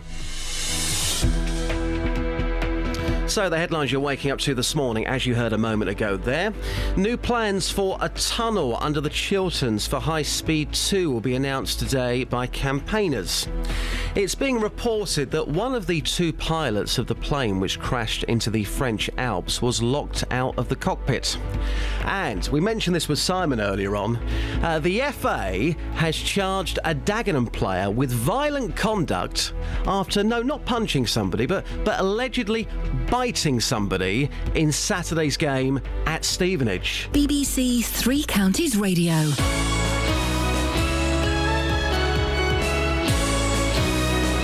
It's true. Ban him, and ban him for life.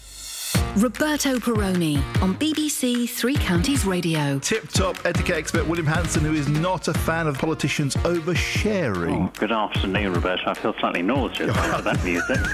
Every weekday from 3. Let's talk to Harriet Harman, the leader of the Labour Party. We've been in Bedford and Cambridge, and we've had very interesting discussions. Let's talk cold callers. Do you have a tried and tested method of getting rid of cold callers? You've got to make up a word before you go on the phone, and so you can fit that word in without them realising the most time. Saying actually helps you feel calmer. Did you believe this, Sharon? Definitely. And since I read that, I've been doing it and I'm well chilled. Roberto Perroni, weekdays from 3 on BBC Three Counties Radio. Across beds, hearts and bucks. This is Justin Dealey. BBC Three Counties Radio. Light and shade, yes. Zayn has left One Direction. It's made the front pages of some of the newspapers today. Phil is in Luton. He's talking boy bands. Morning, Phil. Morning, Justin. How are you today, Phil? I'm fine. Great stuff. So, we've got this phone in, and we've got the megaphone for this one. So here we go again. This is the phone in. Boy bands that deserve respect in an often poorly respected market. What have you got for us, Phil? How about the Funk Brothers, the backing group for all the Motown hits? Oh, round of applause for you, Phil. Phil, you know your music, don't you? Yeah, I used to be a DJ many years ago. I think, and I could be... I might be incorrect here, but I think, and I heard this at a pub quiz, didn't the Funk Brothers have more number ones than anybody else in the world? Yeah. It's true, isn't it? Yeah, it's true. That is a great fact. If you're down the pub, that's a great question for Down the Boozer. And if you want to watch a film, Standing in the Shadows of Motown. When did that come out? Early 2000s. It was a documentary done about them. Oh, wow. I'll have to give that one a watch. OK, I'll put you down for the Funk Brothers. And whilst you're here, Phil, we have been talking about Stringy this morning. Peter Stringfellow. He's 74 years old. He thinks he's 21. He's a proper lad. He's got a 32-year-old wife. She's now pregnant. He's becoming a dad again at the age of 74. Is he too old?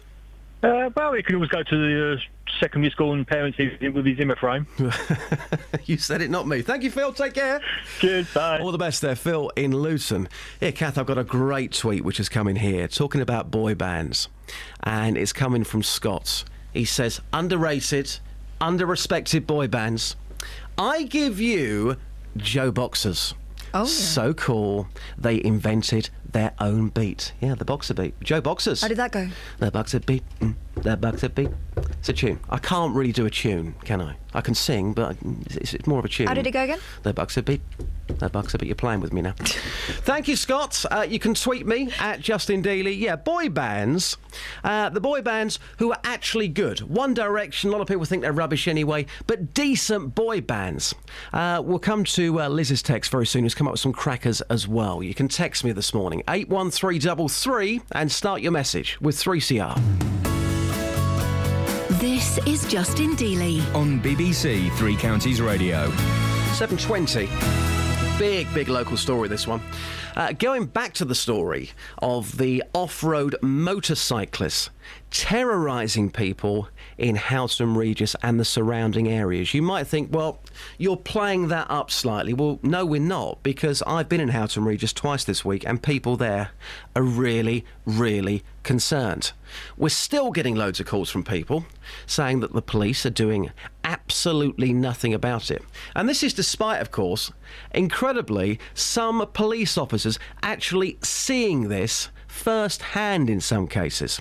We were told yesterday that the Chief Inspector would not be available to talk about the issue on this programme at all, ever. Well, as a result of even more communication with the press office, it now seems that he is willing to talk to us later in the programme, and we're hoping that's going to happen. Isn't that right, Catherine? Yeah, it is. About later on in yesterday when we were talking to... I'm not speaking very good English, am I? It took us a while, but yesterday they suggested that they might relent and put a message through to the Chief Inspector, Gavin Hughes-Rowlands, and see if he could be available for us here on this programme. It would appear that we will be speaking to him in about an hour's time, just over an hour's time. So we'll put any observations and opinions we get in between now and then to him when we speak. And we have to say, it's not just Houghton Regis that this is affecting. We've had reports from Dunstable. We've had talk of people driving up and down the Luton to Dunstable busway, Sandy, Hitchin, Farley Hill, some of the outlying villages as well. We've got people saying that they have given up talking to the police, and one woman yesterday suggested her husband got on his bike and he's been seeing the kids off himself, which again is a risky thing to do, and something that I'm sure the police would not want people taking the law into their hands. So we'll be speaking to Gavin Hughes-Rowlands on the phone just after 8:30, and if you want to get your call in, 08459 455 555, give us what's happened in your experience. We're really pleased to see that there's been a change of heart, because up until yesterday, as you said, we were being told by the police press office that the police commissioner Ollie Martins would do the job on their behalf, and he did come on, as he always does. And he took some very frank phone calls from people, but he is not a police spokesman, and nor can he give us the ins and outs of operational strategy, which is what's necessary now. I mean, fair play to Ollie Martins, because he had the chance to decline the offer to take some calls on the programme. He could have walked out of here at 7:30 yesterday. He didn't. He agreed to stay on and take those phone calls. Some of them were pretty frank and pretty to the point, weren't they? And here's an edited version of some of the main points that came up in yesterday's half hour that we had with the PCC. First, you'll hear Ollie Martins, and then one of our listeners who's called Mark. You're going to have two police officers from the roads policing unit on off-road bikes are going to be put in. Two further police officers supporting them. But this is a resource that's had to be specially put into Houghton Regis because the resources in the neighbourhood policing team are not sufficient to deal with the situation. And it's only PCSOs that we've got there, and they don't have the powers. We've got Mark in Bedford who's on the line. Hi, Mark. Hello, mate, you all right? Yeah, what would you like to say, Mark? Basically, you've just gone on the radio, Ollie, and told everybody that PCOs have no power. So it's like having a deterrent and then telling everybody they can get away with everything because the PCO can't do anything about it. I mean, let's be brutally honest, Catherine. Residents not happy at all, are they? Not at all, and they were calling us in their droves yesterday. We spoke to Vicky. She told us she feels really intimidated. I walk my dog around Houghton Regis in the farmers' fields, and I live in Houghton Regis, and it's just intimidating. They've driven at me, they've driven at my dog, drive onto the skate park, they drive through the park. I ring the police, I give full descriptions. I feel quite intimidated that when I ring the police, I have to remove myself from the area because they do circles around you, they drive at you. One time they followed me home. I've told the police this, and nothing gets done. Also, Victoria in Caddington phoned the programme. She says the situation got so bad her husband took matters into his own hands. It's not just Houghton Regis, we get it in Caddington in the summer and spring. And how bad does the situation get up there, Victoria? Last year they're riding their motorbikes through the churchyard where there's elderly people tending to people that have passed away. They actually drove across the green when the kids were coming back from school and nearly knocked women over with toddlers, and it got that bad. My husband went after them on his own motorbike and pulled them off. Your husband pulled them off? Yep, he has a motorbike and he saw it happen across the green, then nearly hitting a child, so he rode after them into the next village and pulled them off and asked them what they were doing and just heard a general have a go at them. But They don't change. It will happen again in summer. And we go on and on and on. There were so many calls which came in yesterday about Houghton Regis in particular, local areas as well. So now, in around an hour's time, we believe we will be talking live to the Chief Inspector Gavin Hughes-Rowlands, who looks after policing in central Bedfordshire. Yeah, and he gave us the statement in the last couple of days saying about the 2 off-road police motorcyclists being provided to Houghton Regis specifically in the coming weeks in order to directly tackle those responsible, supported by 2 dedicated uniformed police officers. A number of PCSOs will also be on hand to assist with issues such as recovering seized vehicles.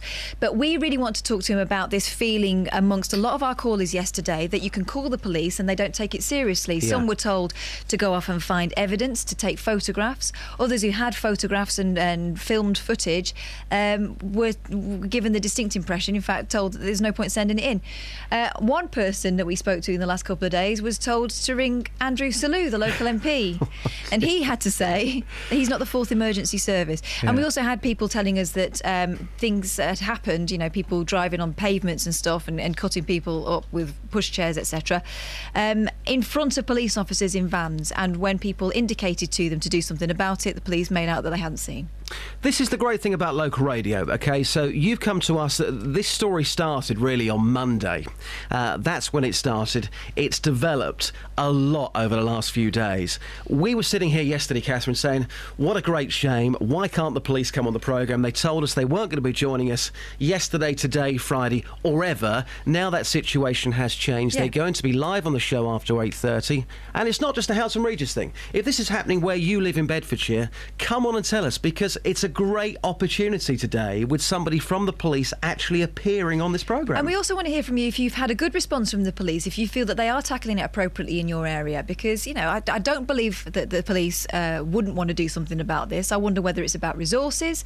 I wonder whether we're looking at police officers in vans and not realising that they're PCSOs, so they haven't got the power to do anything about it. There may be more at play, and that's hopefully what we'll put to Gavin Hughes-Rowlands in a bit. Fingers crossed he's going to come on the programme. He certainly said that he will be. That's coming up after 8:30. So get your call in right now. Tell us what you've seen in Bedfordshire. And hopefully we can make a difference on the programme today. Because certainly some of the stories that I've heard this week have been... it's difficult to be impartial, but absolutely shocking, really. So if this is a concern where you live, give us a call. 08459 455 555. One quick text here from Liz. We have been talking about boy bands. She says, boy bands, J-Dog, the Small Faces. Yeah, quite possibly, I would argue, the most underrated band of all time. You hardly ever hear their songs on the radio. It's ridiculous. Liz says, even when they were older, they still looked like boys. Good looking, though. My first crush. Thank you, Liz, for your text this morning, 81333, and start your message with 3CR. Travel news for beds, cards and bugs. BBC Three Counties Radio. On the A5 between Dunstable and the M1, that's been closed in both directions at Lynch Hill because of a police incident that's causing long delays. On the M1 southbound, there are 20-minute delays from junction 13 for Bedford towards junction 12 for Flitwick because of an accident which has blocked a lane. And also on the M1 towards London, it's really slow approaching junction 9 for Redbourne. On the M25 anti-clockwise, there's reports of a lane being blocked by a van that's broken down between junction 21A for St Albans and 21 for the M1, which is causing some delays. But looking at the train departure boards, there are no major problems at the moment. Samantha Breath, BBC Three Counties Radio. Thank you, Samantha. Simon's up next with the news. More travel news for you in 15 minutes' time. Across beds, hearts and bugs. This is BBC Three Counties Radio.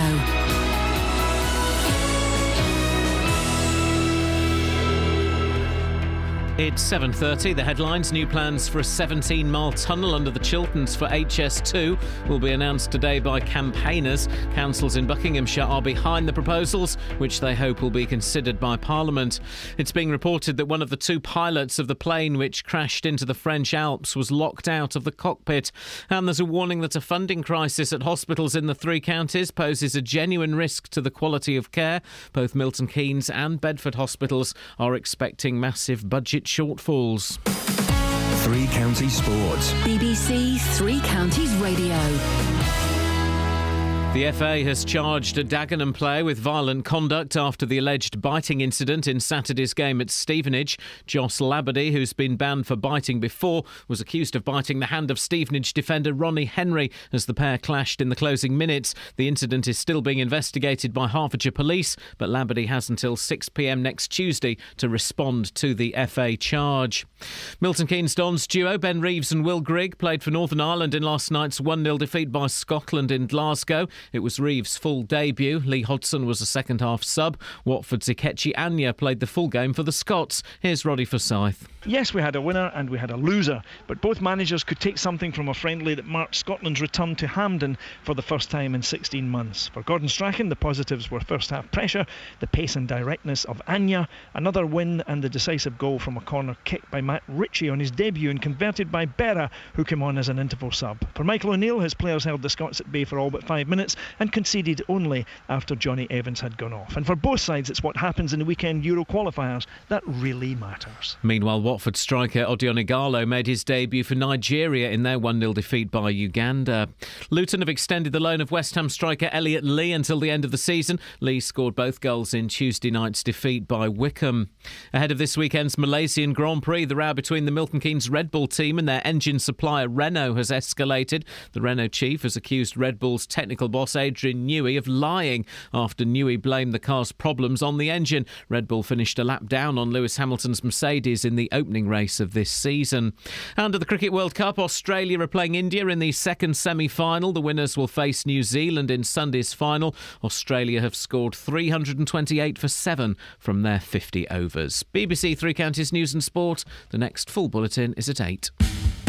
On FM, AM, online and digital radio. This is Justin Dealey On BBC Three Counties Radio. Certainly it's good morning, standing in for the boss. Iain hopefully back with you first thing tomorrow. He has got a rotten cold, so bad I even went out to buy him some vitamins. Get well soon. Danny is in Houghton Regis. Hi, Danny. Morning, Justin. How you doing, mate? Very, very well indeed. It's been a big issue all week on this programme, and I'm really enjoying the way it's developing because Houghton Regis, a lot of people there very angry about the bikes causing chaos according to the locals. Bedfordshire Police said to us, nope, we're not coming on the programme. Now we believe they're coming on after 8:30. What would you like to say? Well, first of all, pleasure to talk to you, mate. I hear you every morning. And you, Danny? Morning, Catherine. Morning, Danny. Well, basically, I just wanted to... I heard yesterday on the radio, a lady come on and she sort of stuck up to the police a little bit, and, you seem quite pleased because it obviously puts space back into the police. That's right, yeah. And I totally agree with you, Justin. Like, I don't agree with what the kids are doing. The kids are kids. I live in Houghton, and I do hear the bikes. I mean... I haven't actually had any encounters with them driving around me or, near my little boy or my partner, but it's late at night, so they make a noise. But last weekend, I actually saw a police van turn up on my street and actually arrest 2 of these kids. Wow. So they are doing what they can. I mean, like I said to Kelly on the phone, they've got to maintain some sort of safety. I mean, anybody can go after these kids on bikes and then potentially get them knocked off. I mean, that's the only way they're going to actually get them off the bike, isn't it, really? And the police do have a duty of care. So I understand that it's frustrating for people who live in the community because that's all we have is the community. As a people who live in that area, yeah, we've got to stick together. But on the other hand, I mean, there's a fine line between obviously arresting them and getting them arrested. Do you know what I mean? But at least you're seeing something, and I love calls like this because it's very easy for us to sit here all week like we have done, and a lot of people have been phoning up slating the police. It's nice to get a different spin. You've seen something and you've had the courage to phone up and say, look, I know a lot of people are slating the police, but look, I've seen this, so they are doing something, which is great. Yeah, absolutely. Like I say, so I mean, there's sometimes, the stories I've heard or with friends, I've disagreed with how the police have dealt with it. But at the end of the day, like they have their policies, they have their ways of dealing with things. So that's their business. Like they do what they can. I mean, I just wanted to let you know, and the people who are listening, that they're doing as much as they can. I believe.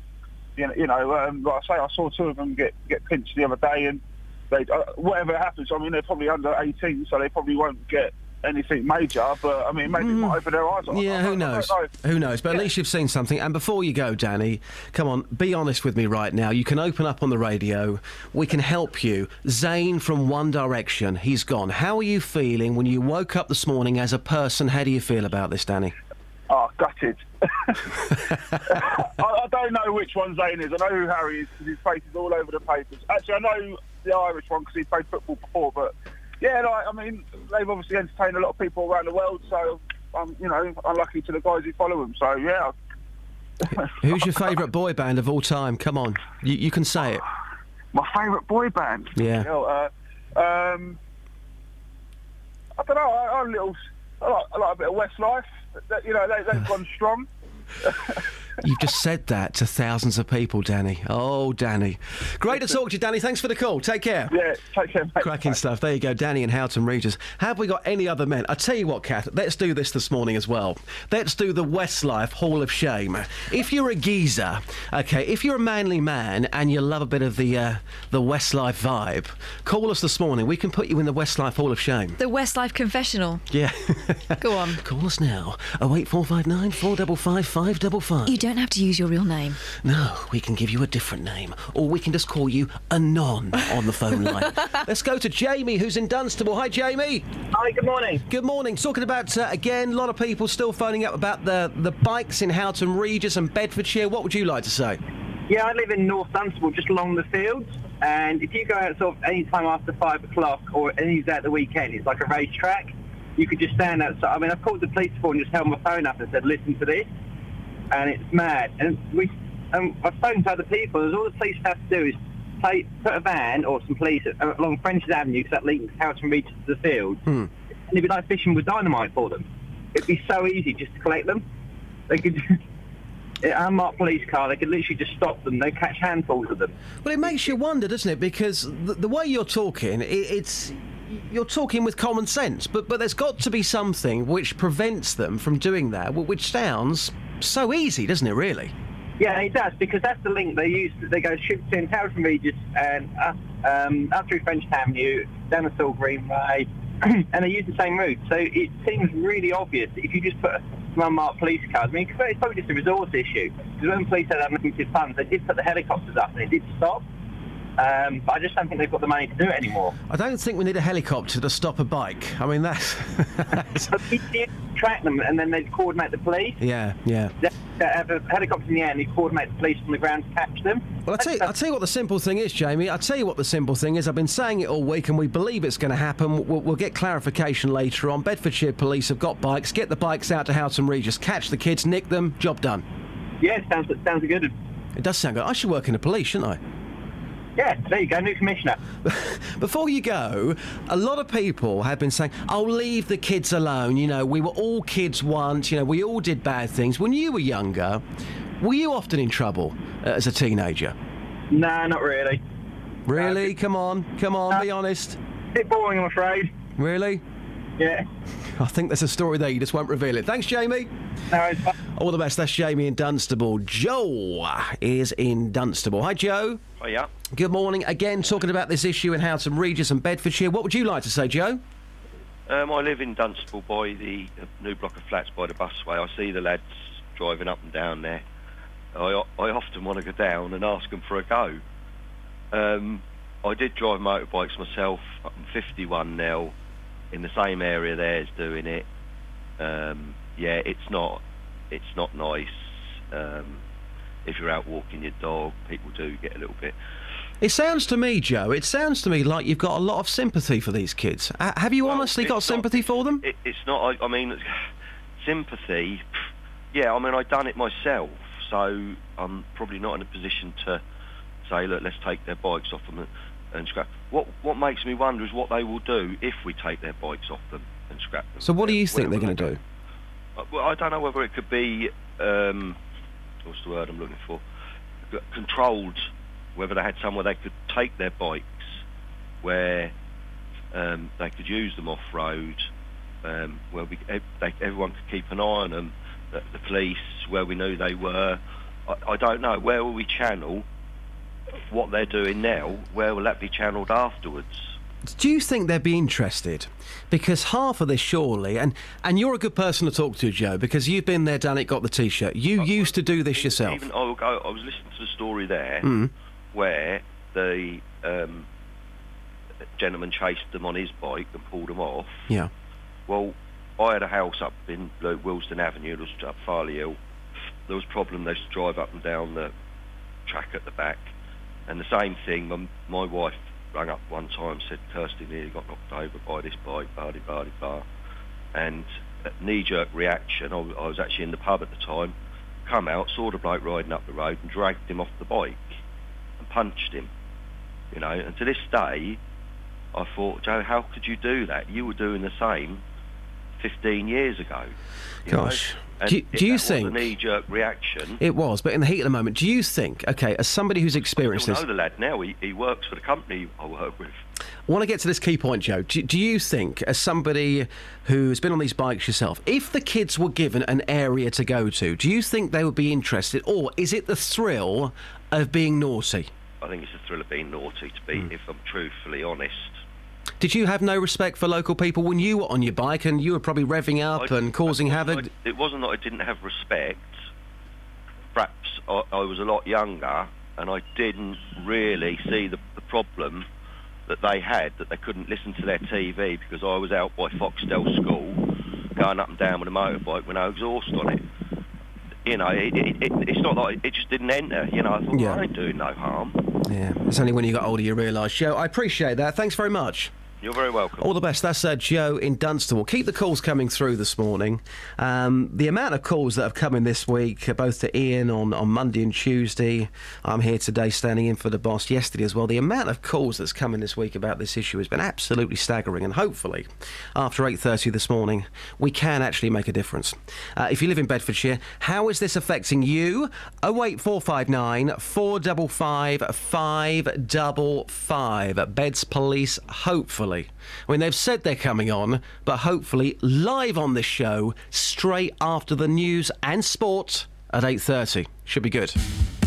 On FM, AM, online and digital radio. This is Justin Dealey. On BBC Three Counties Radio.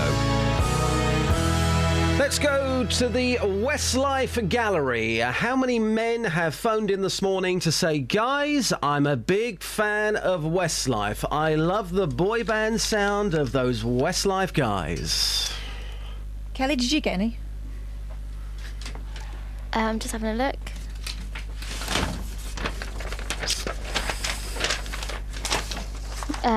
No. Can I just check mine? Yeah.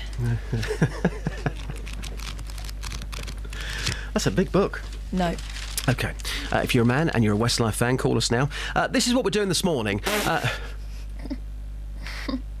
You all right, Kelly? Yeah, I just heard what he said. Yeah. We're talking about One Direction and the fact that Zayn has left a lot of girls very, very upset. We're doing this morning. I don't really like One Direction, so we're doing this. Boy bands, light and shade on the show, boy bands that deserve respect in an often poorly respected market. Bands such as, call me now, such as the Monkees, such as the Small Faces, such as the Jackson 5. We are looking for the creme de la creme of boy bands. That is what we're looking for this morning. Milli Vanilli? Don't start me on them. They were fake. What? Please tell me you know that story. Start your message. You don't know the story about Milli Vanilli. They came out, they had all these hit records, and it wasn't actually them. They were the face of Milli Vanilli, but it was ultimately different people behind the voices. They were the sexy guys at the front, and they were fake. They were fake. Did you not know that? Have I broken your heart? You'd be telling me that... No, I don't. They were fake. So decent boy bands, and also with a lot of girls crying. Who have you cried over musically? Have you been to a concert? It could have been something like David Cassidy. It could have been something like Take That. Well, you've gone to a concert and you've lost control and you've started crying. Tears over music this morning. We can do that. What about when Take That split up? What about when the Beatles came to an end? Tears over music. You can email me as well, justin.dealey@bbc.co.uk. Travel news for beds, cards and bugs. BBC Three Counties Radio. The A5 between Dunstable and the M1 is closed in both directions between Lynch Hill and Luton Road. It's causing queues to Half Moon Lane and to Hollybush Lane as well.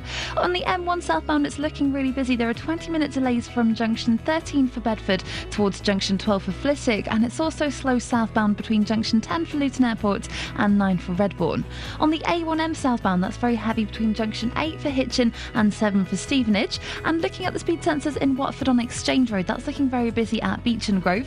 Looking at the CCTV cameras too, it's looking really wet on the road surfaces, so visibility could be a problem with surface spray. And on the speed sensors, the A40 Oxford Road in High Wycombe is looking quite slow southbound through Oxford Street where there are some roadworks. Samantha Bruff, BBC Three Counties Radio. Thank you, Samantha. More travel news on the way for you just before 8.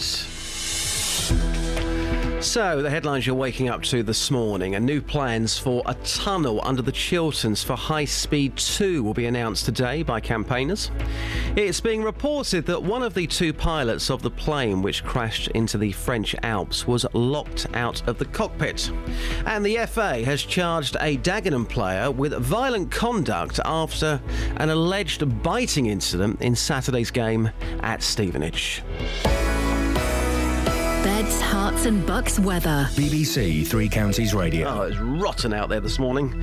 Elizabeth Rossini has the forecast. Are things going to pick up? Please say yes. Oh, yes. Yes, they are, yes. The rain band's pushing its way eastwards, so it will continue for just a while longer, and then after the next couple of hours it will start to dry out and brighten up, actually. So by the time we get to lunchtime, it should be nice and bright across just about everywhere, apart from perhaps eastern areas of Hertfordshire, and we'll get some spells of sunshine. The only thing is it will be quite blustery. There'll be a fairly brisk northwesterly wind. It's quite a chilly wind, and it will take the edge off the temperatures somewhat. So not really feeling warm, but there will be some sunshine out there. Top temperatures up to 11, possibly 12 Celsius, 54 in Fahrenheit. So certainly cheering up into the afternoon. Overnight tonight, we'll lose the strength of the wind. It will be quite cold. We could see temperatures just dip low enough for a touch of rural frost, actually, across the three counties. So a really cold night to come. And then into tomorrow, chilly but bright, sunny through the morning for many of us, and then gradually we'll see things cloud over as we head into the afternoon. So temperatures up to 10 or 11 degrees, fairly quiet day tomorrow, and then over the weekend it's looking wet, it's looking windy at times too, and temperatures are going to get a little bit milder, so that's the good news, and it's looking quite settled at the moment into next week. Of course, Easter holidays, you want to entertain the kids at home, well, not at home so to speak, you want the weather to be nice, and at the moment it's looking quite hopeful. That's the forecast. Elizabeth, thank you very much. Oh, here we go. Here's an admission on Twitter. This comes in from Dave. He says, I don't know if I should admit this on the programme today, but my boy band was the Osmonds. My first record was Puppy Love. Yeah, you probably shouldn't admit that, Dave, but I admire you for that tweet. Thank you very much. Decent boy bands, and the boy bands that you loved. Every weekday morning. Coming up at 9 on the Big Phone In this morning. Is it a good idea to make jobless teenagers work for their benefits? How would you like this country to stand up to President Putin? Are you surprised to see British people being blatantly racist? The JVS Show. I think we've got to get over this issue about racism doesn't exist. It has existed. It will probably carry on existing. What I wanted to say is they've got this completely the wrong way round. You know, that is also true. That is also true. You will always get some, but they are such a minority. Oh, the man's a buffoon. Get him up, get him out of bed, give him a sense of purpose. The JVS Show. Do you think we have got to, as a country, start taking this issue more seriously? Every weekday morning on BBC Three Counties Radio. On FM, AM, online and digital radio. This is Justin Dealey. On BBC Three Counties Radio. Got a great story to come very soon about wedding receptions that involve a clown. Now, a Watford man who used his dead grandmother's blue badge for 4 months has been prosecuted. 32-year-old Talat Rayo was stopped and questioned by Herts police and fraud investigators from the Borough Council last December. But while some authorities are cracking down on blue badge fraud, many are not, according to the campaign group Disabled Motoring UK. Helen Dolphin is their Director of Policy, joins me live right now. Helen, good morning to you. Good morning. Good morning. So why are some councils doing better than others here then, Helen? Because there's nothing which tells a council that they have to do any enforcement, and some of them look at their budgets, I think, and think, actually, it's not really worth it, I'm not going to bother. Whereas others, they think, actually, we are going to enforce this, we're going to ensure that it's a scheme, used by disabled people, and so they go, and they do some really good work. So it just seems to depend on what a council's priority is. But how can some people think it's not worth it? How can they think it's right to have somebody driving around using a blue badge when they shouldn't be using that blue badge? I don't get that, Helen. Some deny it, that it's even a problem. Some have written to me when I've said, why are you doing nothing, to say, oh, it's not a problem in our area. And I think, well, how on earth do you know unless you actually go out there and enforce it? Because you can't tell by looking in, someone's car if that badge is being genuinely used or not. You actually need to, make checks, which is what enforcement teams do. They phone up badge holders to check where they are, that kind of thing. That's what has to be done, not just the odd cursory glance in a car. What's the worst that could happen? So let's just say I had a blue badge that I was using. I was using it for argument's sake, 5 years, and I've been caught out. What's the worst that could happen in that situation to that person if they're caught? You could get a fine of up to £1,000, but that fine could be for each occasion that you were caught using it. So it could be more than 1,000, if you see what I mean. A fine of up to £1,000? But it's only a fine. I'd like to see, kind of points on people's driving licences, maybe even, driving bans, so people can actually feel, the inconvenience they may have caused a disabled person who was, possibly not able to park at all and, hadn't had to go home. That's interesting you're talking about a ban on driving there, because unless you actually go out and do something and you get tough with something like this, people will continue to take the mick, won't they?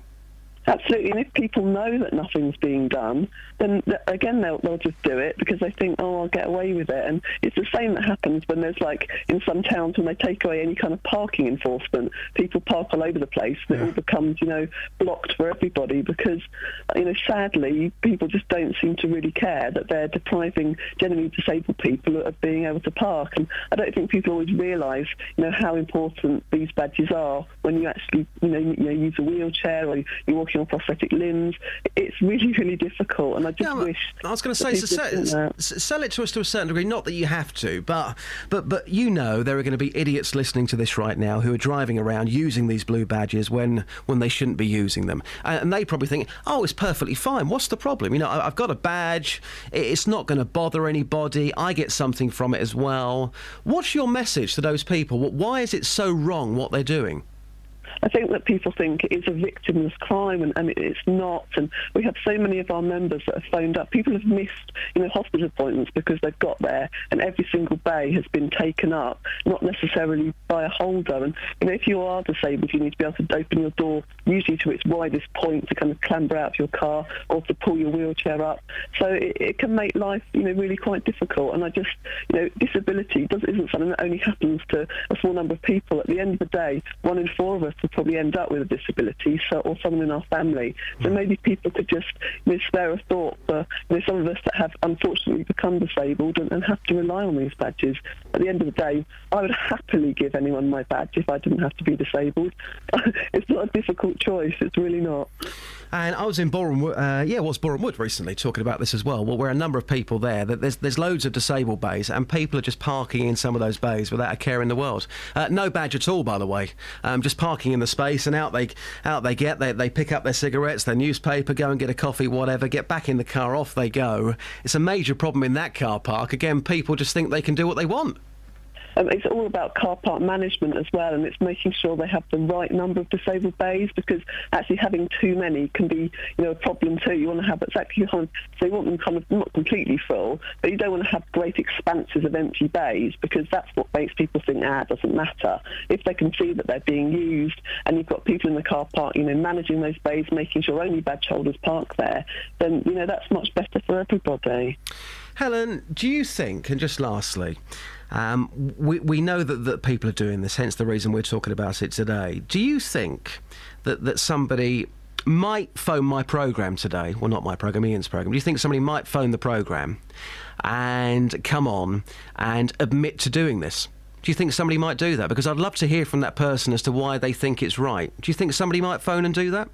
I'm sure it's very likely. I mean, I've been out with fraud teams, and we've, just in like one street, we found 5 cars that were misusing badges. So, it's absolutely right. So there's so many people doing it, and until all councils start, enforcing it, then it's just going to continue. So I wouldn't be surprised if you have a number of people that come on, and I hope that maybe at some point that they will, change what they're doing and realise that it's not, not hurting anybody because they are.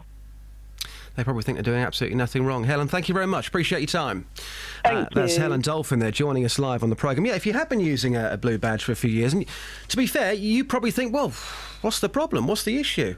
Like to hear from you, but also, as Helen was saying there, it's a major problem. It's not just about people using these badges fraudulently. It's about people that think they can park in disabled bays and get away with it. We know it's going on. We'll take your thoughts on the phones, the texts and the email between now and 9. Across beds, hearts and bucks. This is Justin Dealey. BBC Three Counties Radio. Back to the ladies. Yes, I've got my megaphone in the house today. So we're talking about boy bands. Ladies, are you ready for this one on the big phone in today? Boy bands that deserve respect in an often not respected market. This comes in from Daz. Who do you reckon he's gone for? 1990s boy band. E17. Yes. Why not? Calling them a band is one thing. I'm not sure. Oh no, they're a band. Only 2 of them did anything, didn't they? Well, Big Tone, he wrote all the songs. Yeah. So and then Brian did the singing. Yep. And the others did the roofing. No, they stood in the background wearing Parker jackets. Very nice Parker jackets, actually. Yeah. Got to keep warm when you're not moving very much.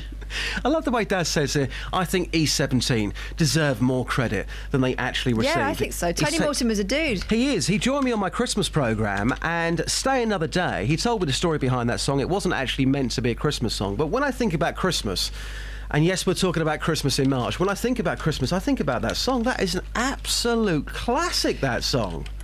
I'm just writing an email back to someone who's a bit annoyed. About what? What, E17? Apparently, our portrayal of motorcyclists has been one-sided. He sent us an email through. He's from a motorcycling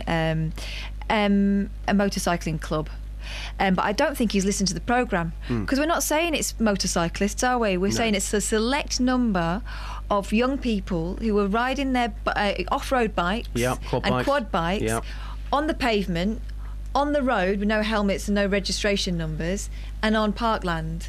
We're not saying it's everyone who rides a motorbike. I don't think that's ever come across, has it? I had a couple of messages yesterday on my Facebook page about this as well, and, look, it's a story that we've covered all week. People are telling us what's happening where they live. I don't think there can be any arguments about the coverage this week at all. All right, well, Mario, if you're listening, I don't think you are, because I don't think you've heard what we've actually said, but you're obviously annoyed. Come on, I'm just going to send him an email back, and hopefully we'll hear from him before 9 o'clock. Thank you. And Ted, he says, Bros, when will I be famous? That was a good boy band and a good song. Ted, you've hit the nail on the head. Thank you very much. 2 minutes to 8 now. Travel news for beds, cards and bugs. BBC Three Counties Radio. The A5 between Dunstable and the M1 is closed in both directions between Lynch Hill and Luton Road. It's causing long delays on both approaches because of a police incident. On the M1 southbound, there are 20-minute delays between junction 13 for Milton Keynes South and 12 for Flitwick because of a 3-car accident earlier. And also on the M1 southbound, it's looking really slow on the cameras between junction 10 for Luton Airport and 9 for Redbourne. It's also looking really wet and rainy on the road surface, which could cause problems with visibility. On the M25 anti-clockwise, we're hearing that it's stop-start between junction 17 for Maple Cross and 10 for the Wisley interchange. And in Chiswell Green on the A405 North Orbital Road, that's looking very busy around Watford Road at the Shell roundabout. On the trains, the 807 service from Luton to Bedford is delayed by 10 minutes. Samantha Brough, BBC Three Counties Radio. Thank you, Samantha. More travel news for you in 15 minutes' time. So lots we're talking about. HS2 Bedfordshire Police are coming on the programme today to talk about those nuisance riders in Houghton Regis, and also we're looking for the decent boy bands, the creme de la creme. Local and vocal across beds, hearts and bucks. This is BBC Three Counties Radio.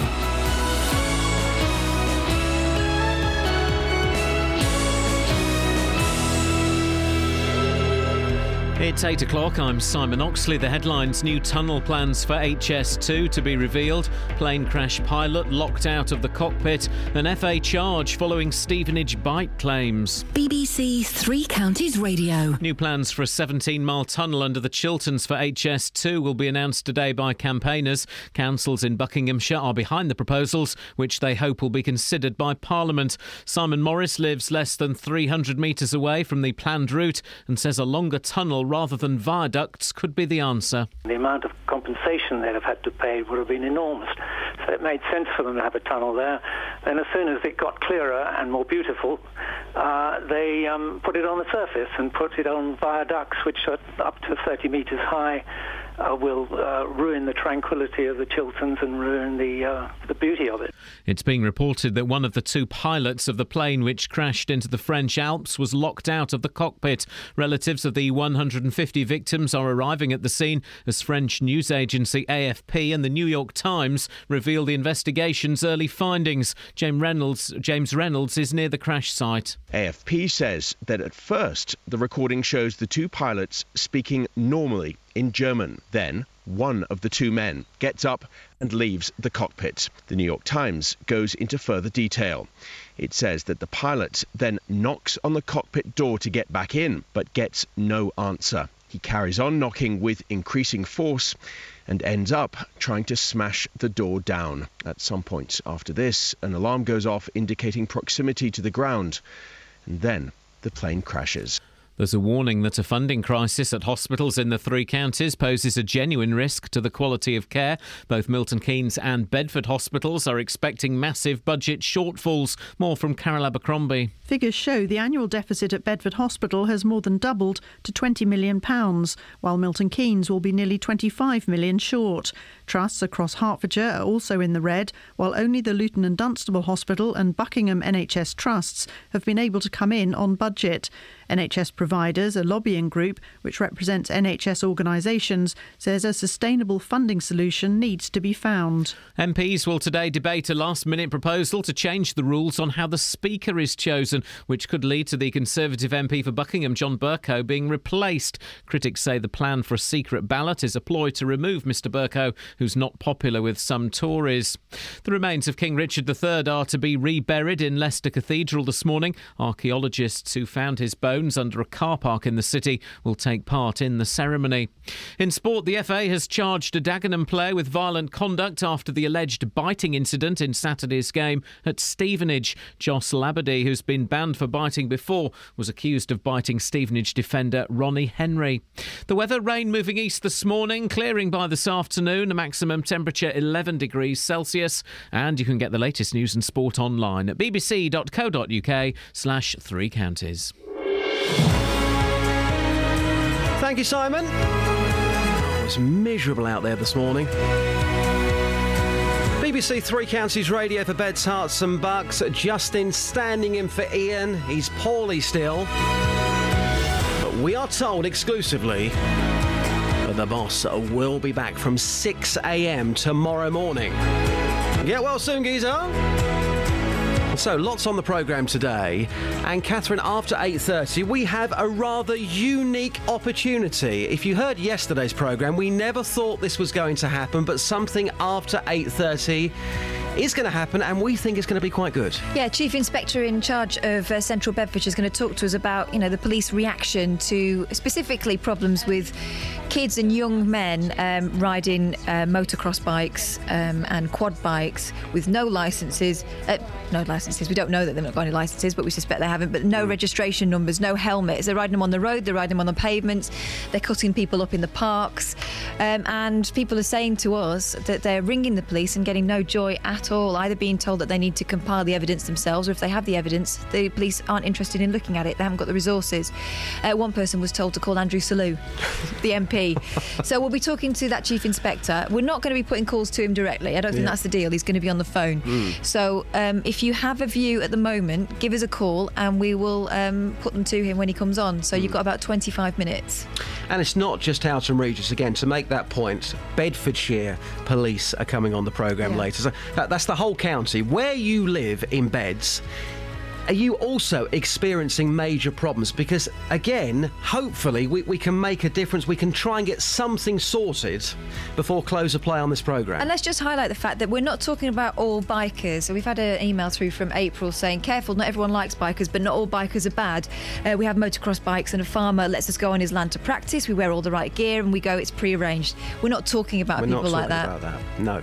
We're talking about kids who are on quad bikes, who have got no helmets on at all. A bit like the story from Louise a couple of days ago, coming out of the supermarket there, suddenly a quad bike, guy with no helmet on, lands on the bonnet of her vehicle, gets back on the bike and drives off. I mean, that's the sort of thing we're talking about. We're talking about this as well. We've had this through from Alan. I live in Dunstable. We call it Mad Max territory. The bikers drive around the blows downs at high speed. There's the second time we've heard that place mentioned in 2 days. Last week there was a near miss with a bus on the guided busway. The lunatic on the bike drove at the bus. It's really serious. They come up our street doing wheelies at top speed. Can you ask the police when they come on about Rule 57, which means they have to stop and issue a warning. They can only take action the second time. But the real issue here is safety. When you have small children running and crying because of these bikes, you know it's time to take action. It's going to be interesting after 8:30. That's happening. We'd love to hear from you. 08459 455 555. We're talking HS2 as well this morning. Another massive local issue. And we're also talking about boy bands. Across beds, hearts and bucks. This is BBC Three Counties Radio. Some of these texts are great.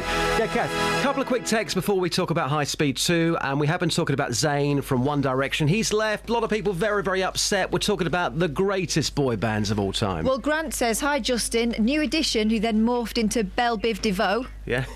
New Kids on the Block, Brother Beyond, and the dreadful Blazing Squad, says Grant. Brother Beyond. You know what? The other week, I was driving home from work. I went into the cupboard downstairs. I thought, you know what? I need a fix. I went into the cupboard. I pulled out a Brother Beyond CD. It was called Get Even. I listened to it on the way home. By the time I got home, I was high as a kite, a legal high. Ben in Buckingham says he's not afraid to admit he likes a bit of the Backstreet Boys. E17, Blue and Boyzone, they've all made some decent tunes. Yeah. Ben sounds like he's quite partial to boy bands. And Mrs B in Aylesbury says the best boy bands has to be Bob Marley and the Wailers. Do they qualify? We'll take it anyway, we'll take it. And Hanson, says Beverly in Northampton, she cried a lot. Yeah, music that you cried over. Not because it's dreadful, by the way, but... It moved you? Yeah. Told you about when I was really pregnant watching a Celine Dion concert on Sky. I mean, the fact that I even chose to watch that suggests I was in an altered state. But yeah, I was in tears. It was just so beautiful. You should be utterly ashamed of yourself. Hormones. As a human being. Yes, too hormonal in that situation if you're crying over Celine Dion's music, that's for sure. So yeah, great boy bands as well. You can text me 81333 and start your message with 3CR. Now, another day and another set of reports on High Speed 2. Yesterday saw the publication of a critical House of Lords report on the economic case for High Speed 2 that said it hasn't been made. Well, today, another day, two reports are coming out now. One calling for a tunnel under the Chilterns. That's going to be unveiled by campaigners, including councils in Bucks. And another government report is due out on the whole project as well. Ray Payne is a consultant with Chiltern District Council. He joins me now. Ray, a very good morning to you. Good morning. Lots to get through here. These reports keep on coming out. I think the interesting thing for me this morning, as somebody who's heard about this story for years now, is this tunnel going through the Chilterns. Tell us more about that. Indeed. The first point of correction is I'm actually on the board of the Chilterns Conservation Board. OK, apologies for that. Not at all. Appointed by the Secretary of State. This is something that the four statutory bodies that look after the Chilterns, that's Aylesbury Vale, Bucks County Council, Chiltern District and the Conservation Board, have produced in the last 6 months or so. And it is an authoritative document which deals in principle with the notion of having long linear infrastructure projects through protected landscapes. And of course the Chilterns is in the way of HS2 as it comes out of London and heads towards Birmingham.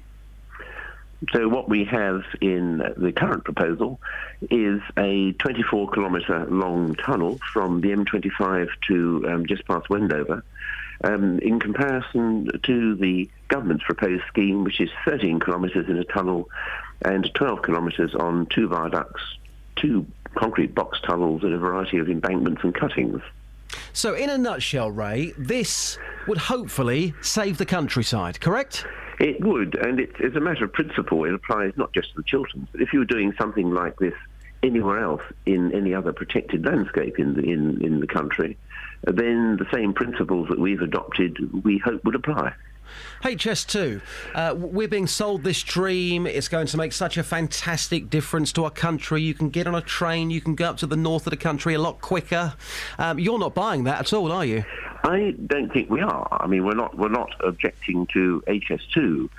The point that the four statutory bodies I've just mentioned are making is that if something like this goes through any protected landscape anywhere in the country, then it is an expensive business, and it has to be done appropriately that recognises the protection legislation that's enforced. But come on, though, Ray, something's got to give. If you want to make improvements somewhere, we can't just stand still. Something's got to give, and unfortunately for those people in that part of the world, it's going to affect them. But isn't it, I don't want to sound harsh here, but isn't it just tough if we're trying to make a difference to the whole of the country? Oh, you're absolutely right, and it's not so much to do with the people who are involved. I mean, that's certainly important. But the notion that the government has decided to have protected landscapes up and down the country, the point is that either they're protected or they're not. And remember also that protected landscape is not just for the people who live there, which is probably neither here nor there. It's for people like you and I.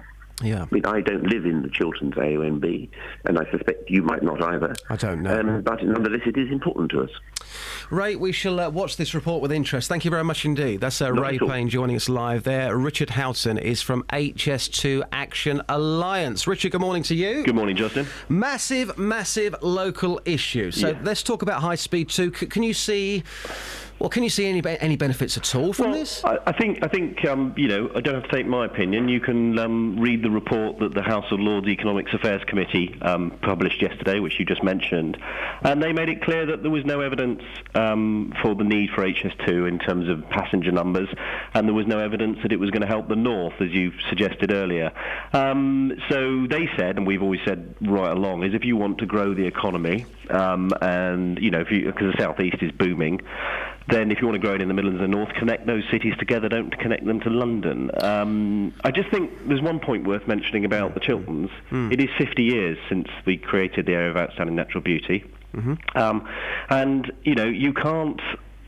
You either protect it or you don't. You can't protect it a little bit. And I think people may be confused as to what type of train line's going through. This isn't going to be like the Chiltern line. This is about 3.5 road widths wide. It's got a 12-foot security fence. It's got 12 concrete reservoirs to deal with the runoff on it. Each one of those has a road. There's about 2 miles of road to every mile of track that's going to be built in the Chilterns. It's going to be running from 5 o'clock in the morning till midnight, and the noise levels, because they want to run it at the fastest train in the world, are similar to, you know, being near an aircraft.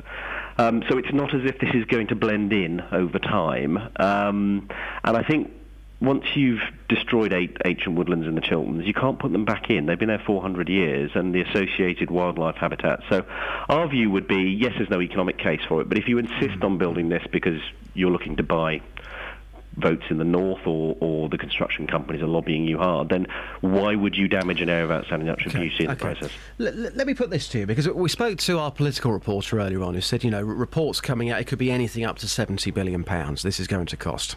Now, you're saying to me, oh, there's no economic case. Every single person I've spoken to in that part of the world says it's a waste of money, it's going to make no difference whatsoever. Why would the powers that be put themselves up there, and this could be a big mistake, to waste up to £70 billion of taxpayers' money if this is not going to work? Why would they do that? Why would they make themselves a target?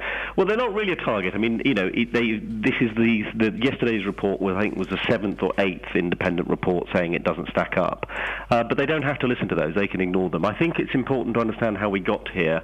The Department for Transport ran a number of surveys around the need for high-speed rail in the UK at the beginning of, a decade or so ago, and they all said there was no need. This is a political project. It was designed to provide an answer to the third runway at Heathrow. It was pushed through by a non-elected Labour Lord repealed at the end of the Gordon Brown government. It was picked up by the Tories because they thought it would help with the third runway issue.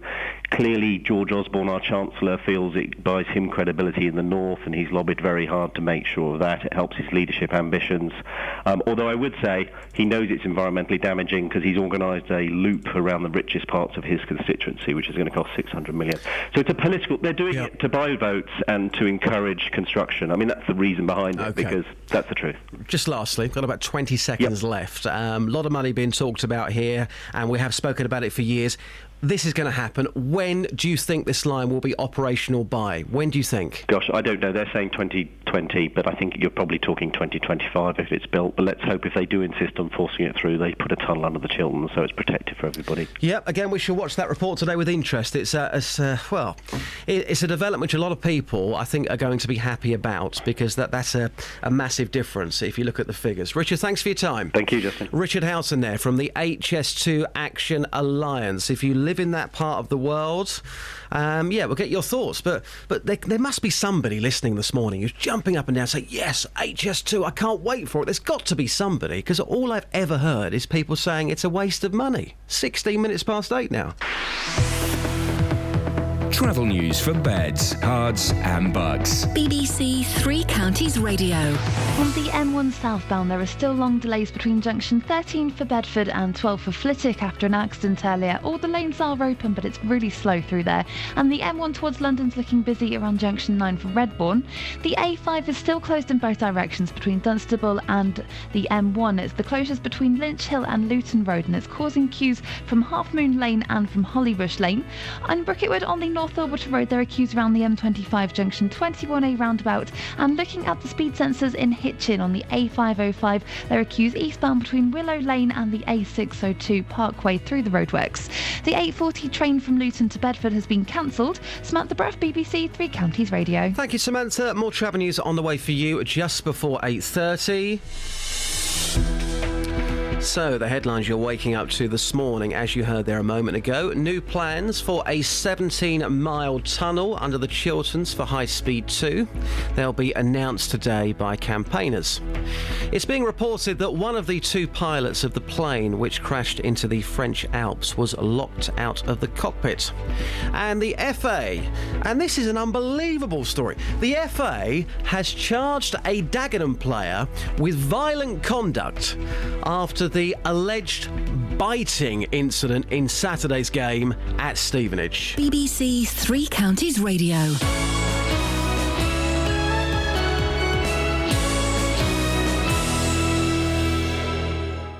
Roberto Perroni on BBC Three Counties Radio. Later today, I'm spending the afternoon at the Waterside Theatre in Aylesbury.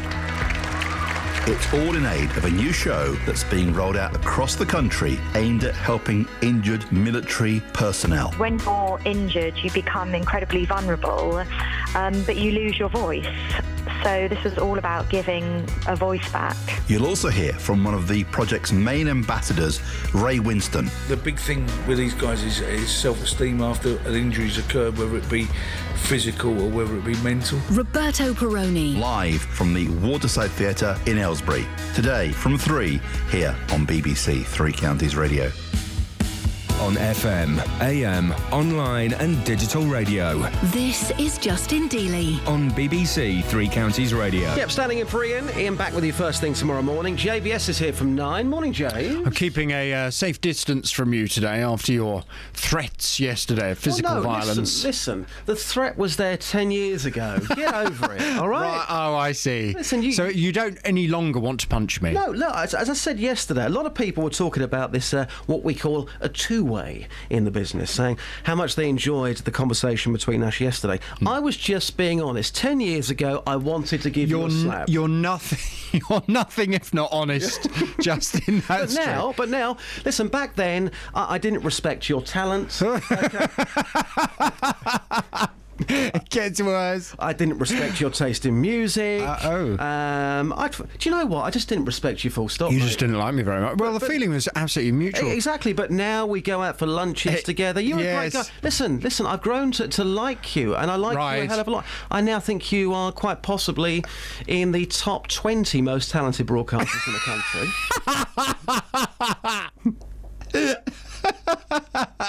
Well, thanks very much. There's but no, dabbing with fake praise. I've grown to like you. If they said to me 10 years ago, I'm going to put you in a room with JVS, we're going to lock you in there for an hour, it would have kicked off, mate. Yeah, but now you don't want to punch me. Now we'd sit down, we'll talk about the country, we'll talk about dogs. You know, we've moved on. Moved on. Okay. Now, the big phone-in from 9 today, I presume it's about One Direction and the loss of Zayn. Well, it was a toss-up between that and the other story that's all over the front pages of the papers. It's Jeremy Clarkson again.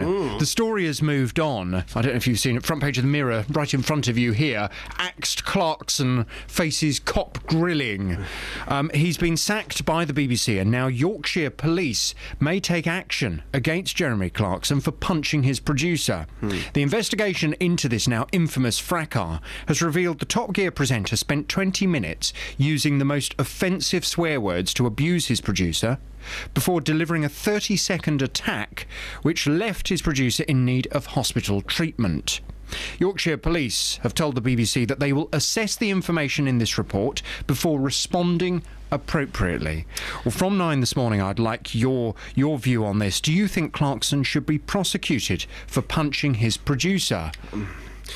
Should Clarkson go to prison, essentially, for what he's done? Well, not necessarily, but should he be punished by the law? He's been punished by the BBC, he's lost his job, but is it now time for the law to punish him as well? And if that involves, I don't know, community service, a fine, maybe even prison, is that what's necessary? Again, to go back to that incident 10 years ago, if I had have punched you, come on, can you imagine the police coming in saying, right, OK, what happens here then between you two? You've fallen out, you've punched him. I think it's going too far now. He's lost his job. Is that enough now? I think that is. I mean, he's on the front page of the paper. He's been embarrassed. You know, he may be worth millions of pounds. He may be getting a job elsewhere, but he has been embarrassed for what's happened. But anyone else... That's enough. If you punch someone, and what's quite interesting, I don't know if you read the report, the BBC released the full details of the report yesterday because of obviously so much speculation. One of the very interesting parts about it was he physically assaulted the producer for 30 seconds, and it only stopped when someone else in the hotel intervened and broke it up. The other issue was that the producer did not retaliate in any way. So Clarkson was essentially pulled away. Yes. That's what we think. OK. Yeah. Let me give you an example of what happened to a friend of mine about a year ago. He was in a pub and he got a punch for no reason at all. People go out, that they get drunk, they think they can do what they want. There's some morons out there. He got punched. There was a whole room of witnesses. There was CCTV as well, but still nobody could be arrested for that. So how is Clarkson going to be grilled over this? I can't see how it's going to work. I really can't. He may have a conversation with the police, but that's as far as it'll go, I think. Well, from 9 this morning, I'd like your reaction to this. Do you think Clarkson should be prosecuted for punching his producer? Your call on 08459 455 555. Stay there for a second. Graham, can you hang on for a second? Is that OK, boss? No worries. Lovely. Chris, can you hang on? Yep. Lovely. Thank you very much. Have you seen my new video on the Facebook page? No, I've heard you talking about your new video. Yes, this Saturday between 12 and 2 on my show, 2 hours of musical sensations. It's Ladies' Day, so it's 2 hours. It's 2 hours of the greatest female pop stars of all time. I was in Stevenage yesterday, dressed up as Madonna. This, yes. Talking to people about their favourite female pop stars. That video is on our Facebook page. And can I say a big hello to all the people who came down yesterday thinking I wasn't going to do that. I did that. They came down with their cameras. My shoes, I had ladies' shoes, size 10. I gather they made your legs look amazing. I've heard this from some of the girls in the office. They said, Justin Justin's legs looked amazing in heels. Didn't have to. Just happened naturally. My shoes had J-Dog written on them. You can see that video on our Facebook page. Go and have a look. Right. Great makeup. And if you need this at 9 o'clock, I thought your show at 9 o'clock needed a bit of a lift, but hand over. Okay. So you can have this. Hi, this is JVS on the phone in today. We're talking Clarkson. Should he be grilled by the cops? Yes or no? Call me now. If you need that megaphone, it's Thanks there for... Oh, I may borrow that. Thank you. Thank you, Jonathan. Have a great show. Thank you, Justin. Take care. Still would have sorted him out 10 years ago. Right, Graham, good morning to you, sir. Morning, Joe. Sorry to keep you waiting. We're talking bikes. Bedfordshire Police live on the show after 8:30, we believe, so they tell us. What would you like to say, Graham? I just think that the parents have got to take some responsibility for this. Because they obviously know that their kids are doing it, tearing up the parks, doing what they're doing. Yeah.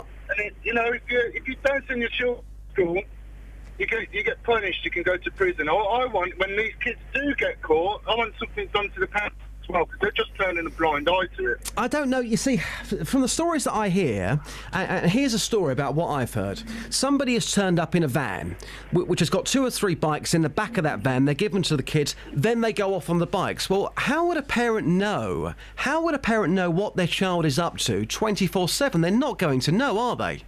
I think they are, Justin, to be honest. Because, they know that they're going out with no helmets, no licence plate. They know that's happening. They know what they're doing. They're just not taking any responsibility. They've got a responsibility to society to sort these kids out and not let them terrorise everyone. OK, Graham, thank you very much indeed for the call. He wants the parents punished as well. Interesting point. Chris, sorry to keep you waiting. What would you like to say? These people are on motocross bikes. You need to get them on a trials bike. You need to Google motorcycle trials. Now, I've tried with the local council for 4 years to find ground. It took a year to get over to the council what I wanted. Found a piece of ground, then the locals kicked off, and that got stopped. Chris, I'm going to stop you there. I'll tell you why. Because as valid as your point may be, and again, I appreciate you phoning in this morning, I don't think it's going to make any difference. I'll tell you why. Because these kids, I'm taking myself back to when I was younger. I did some bad things when I was younger. I was certainly no angel, and I'll be open and honest about that. But these kids, they're getting off on the thrill of doing something wrong. So if you gave them an area, they wouldn't use it, would they? Come on.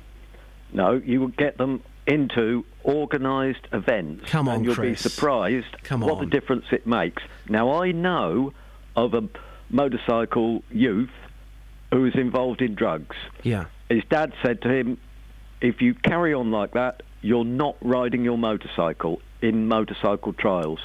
He gave up drugs to ride in motorcycle trials. That is the attraction. That's a great story. That's a nice story. But if we're living in the real world, Chris, I think you know deep down, if kids were given an area, there you go, there's a lovely area for you guys. Go and play in that area.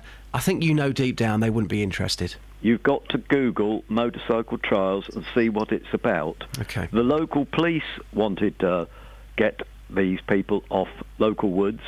I got involved with the local police, very enthusiastic, just started going forward, then the person would be promoted, another one would come in. OK, Chris, I've got to leave it there. Thank you, Chris. Let's go to Mario just before the travel. Hi, Mario.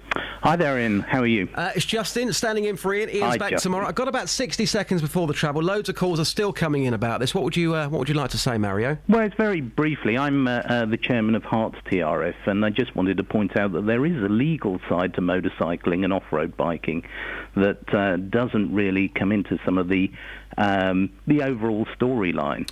So, to give you an example, Louise, who I spoke to the other day, coming out of the Morrison's car park in Houghton Regis, on the roundabout there, one of these bikes went into her vehicle. Nobody had a helmet on, landed up on the windscreen of her vehicle, thankfully got back off onto the bike and then sped off. That can't be legal, can it?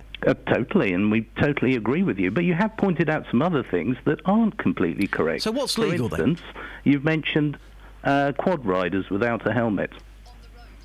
And I've got this from on the Catherine road here. On the road, by the way, yes, on the road. I don't believe, and I'm no expert in this area, but it is necessary to ride, to have a helmet. Catherine, you want to come back on this? Mario's the guy who sent the email through. Thanks for that, Mario. No, I mentioned that they're riding on the pavements and on the road with no helmets and no registration plates. OK, I just wanted to be clear before you start going round or the public start accosting quad bikers.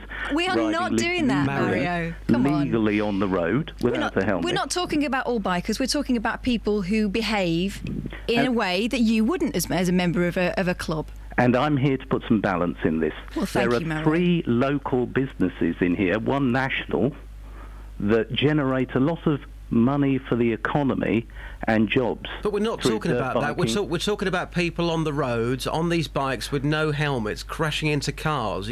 You can't make any excuses for some of the stories we've heard, Mario. You just can't, surely. We're not clumping those people together with the sort of people who join your clubs. No, we're not saying that. We're saying, well, we're not even saying it. We're getting reports from local people about what's happening. Surely you can't come on here and make any sort of excuse for those stories, surely. I'm here to offer solutions, not disagree with you over this. And there are solutions, like Chris has said, about increasing provisions locally and giving people somewhere to ride legitimately. It's not going to work, Mario. Well, what are we going to do? Wring our hands in despondency over this? No, we're going to get these kids off the road because they shouldn't be on the road. They shouldn't be tearing up people's lawns either. We're going to stop it. And how we do this is obviously the police, and you're dumping this at the police's door. And obviously they do have a big role in this. But there are alternative areas and provisions that must be investigated as well and put forward. OK, Mario, I appreciate the call. Thank you very much. That's Mario. Maybe I've said it. Maybe we're sitting here and we've got it all wrong. Maybe. Is the answer to this, and we'll take your calls in the next half hour, is the answer to this giving them more facilities? Your thoughts, please. Can't see that working. 08459 455 555. Slightly late for the travel. Apologies for that. Travel news for beds, cards and bugs. BBC Three Counties Radio. The A5 between Dunstable and the M1 is still closed in both directions between Lynch Hill and Luton Road because of a police incident, and it's causing queues on both approaches. On the motorways, the M1 towards London's looking very slow around Junction 9 for Redbourne, but southbound on the M1 between through Junction 12 for Flitwick, the accident has been cleared away, so those long 20-minute delays earlier on from Bedford are now easing off. The M11 southbound, though, is looking very slow in patches through Junction 8 for Bishop's Stortford to 7 for Harlow, and on the train departure boards, the 8:54 service from Bedford to Brighton has been cancelled. Samantha Bruff, BBC Three Counties Radio. Thank you, Samantha. Keep the calls coming in. So after the news with Simon, hopefully Bedfordshire Police joining us live on the programme. Should be interesting. Across beds, hearts and bugs. This is BBC Three Counties Radio.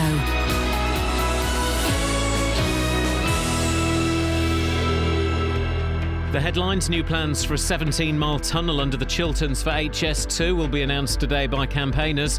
Councils in Buckinghamshire are behind the proposals, which would take more of the line underground. Air safety officials are investigating whether one of the pilots of the crashed Germanwings plane could have been locked out of the cockpit. Families of the victims are travelling to the scene in the French Alps this morning. And Bedfordshire Police say they expect the A5 to reopen south of Dunstable in the next hour. They're carrying out warrants at a traveller's site on land next to the A5 at Caddington. Three Counties Sports. BBC Three Counties Radio. The FA has charged a Dagenham player with violent conduct after the alleged biting incident in Saturday's game at Stevenage. Joss Labadie, who's been banned for biting before, was accused of biting the hand of Stevenage defender Ronnie Henry as the pair clashed in the closing minutes. The incident is still being investigated by Hertfordshire Police, but Labadie has until 6 p.m. next Tuesday to respond to the FA charge. Milton Keynes Dons duo Ben Reeves and Will Grigg played for Northern Ireland in last night's 1-0 defeat by Scotland in Glasgow. It was Reeves' full debut. Watford's Ikechi Anya played the full game for the Scots. Meanwhile, Watford striker Odion Igalo made his debut for Nigeria in their 1-0 defeat by Uganda. And Luton have extended the loan of West Ham striker Elliot Lee until the end of the season.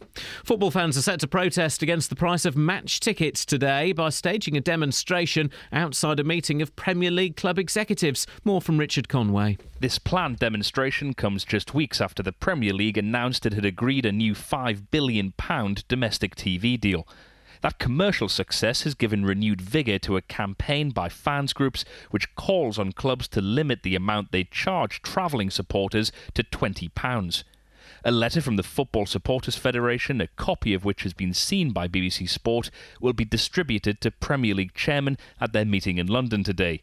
In addition to a price cap on away tickets, it also calls on those top-flight clubs which price categorise games according to the popularity of the team they are playing to stop the practice and apply a set value. And at the Cricket World Cup, Australia are playing India in the second semi-final. The winners will face New Zealand in Sunday's final. Australia scored 328 for 7 from their 50 overs. A short while ago, India were 39 without loss from 9 overs in reply. BBC Three Counties News and Sport. The next full bulletin is at 9. This is Justin Dealey on BBC Three Counties Radio. Yep, standing in for the boss. Iain Lee, hopefully back with you first thing tomorrow morning. Catherine, interesting call from Mario just before the news there. And he was kind of saying, look, give these kids an area to go to and we can sort the problem out. Maybe, I mean, I'm sitting here this morning saying that's nonsense, but maybe we have got this one completely wrong. Maybe that would solve the whole situation. Don't see it myself. Let's see. 08459 455 555. Do you think that's part of the solution? So it is a story we have been covering all this week. Off-road motorcyclists terrorising people in Houghton Regis and surrounding areas. Now, you have been calling us, telling us the police are doing nothing about it. That's despite seeing it firsthand in some cases. Well, it's taken a while, but we're finally able to talk to the Chief Inspector of Beds Police for the area, Gavin Hughes Rowland. Gavin, a very good morning to you. Good morning, Justin. Thanks for coming on the programme. We were told yesterday that somebody from Bedfordshire Police wasn't going to be coming on this programme. Can I ask, first of all, why that was? Or did you get the message? Well, we did get the message, and our press office did offer a number of options for you, in fact, as early as Tuesday, and I was in a position to do the Drive Time show on Tuesday or a pre-recorded interview, and we've also issued a press statement, and that was as early as Tuesday, which I think was obviously just after Mr. Salou came on your programme. So we do take it very, very seriously, and we did offer to obviously to put our case forward and give you the information that you needed to pass to your listeners. Unfortunately, I wasn't in a position to be able to come onto your show in the morning until this morning. Well, look, there's lots to get through in a short space of time. As you know, we have heard from so many people this week, either on the phones or me personally, out in Houghton Regis, talking to people about this. More calls have come in from people having a similar experience elsewhere in Bedfordshire. I've got some audio I want you to respond to, OK? This is what Jamie had to tell us. He told us that people are using the same routes, hanging around the same areas. Listen to this. They go Shipton, Houghton Regis, and up through French Avenue, down the Saul Greenway, and they use the same route. So it seems really obvious that if you just put some unmarked police cars, I mean, it's probably just a resource issue. Because when police had unlimited funds, they did put the helicopters up and it did stop. But I just don't think they've got the money to do it anymore. Seems pretty simple, Gavin. Why can't, if you know where these people are and people are telling you where they are, why can't you just go and pick them up?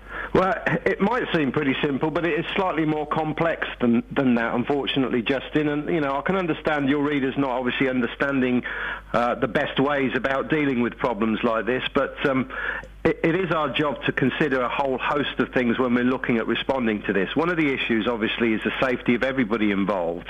Yes, we do have limited resources. Yes, we have thousands of calls every day for service within Bedfordshire Police, and we have to prioritise.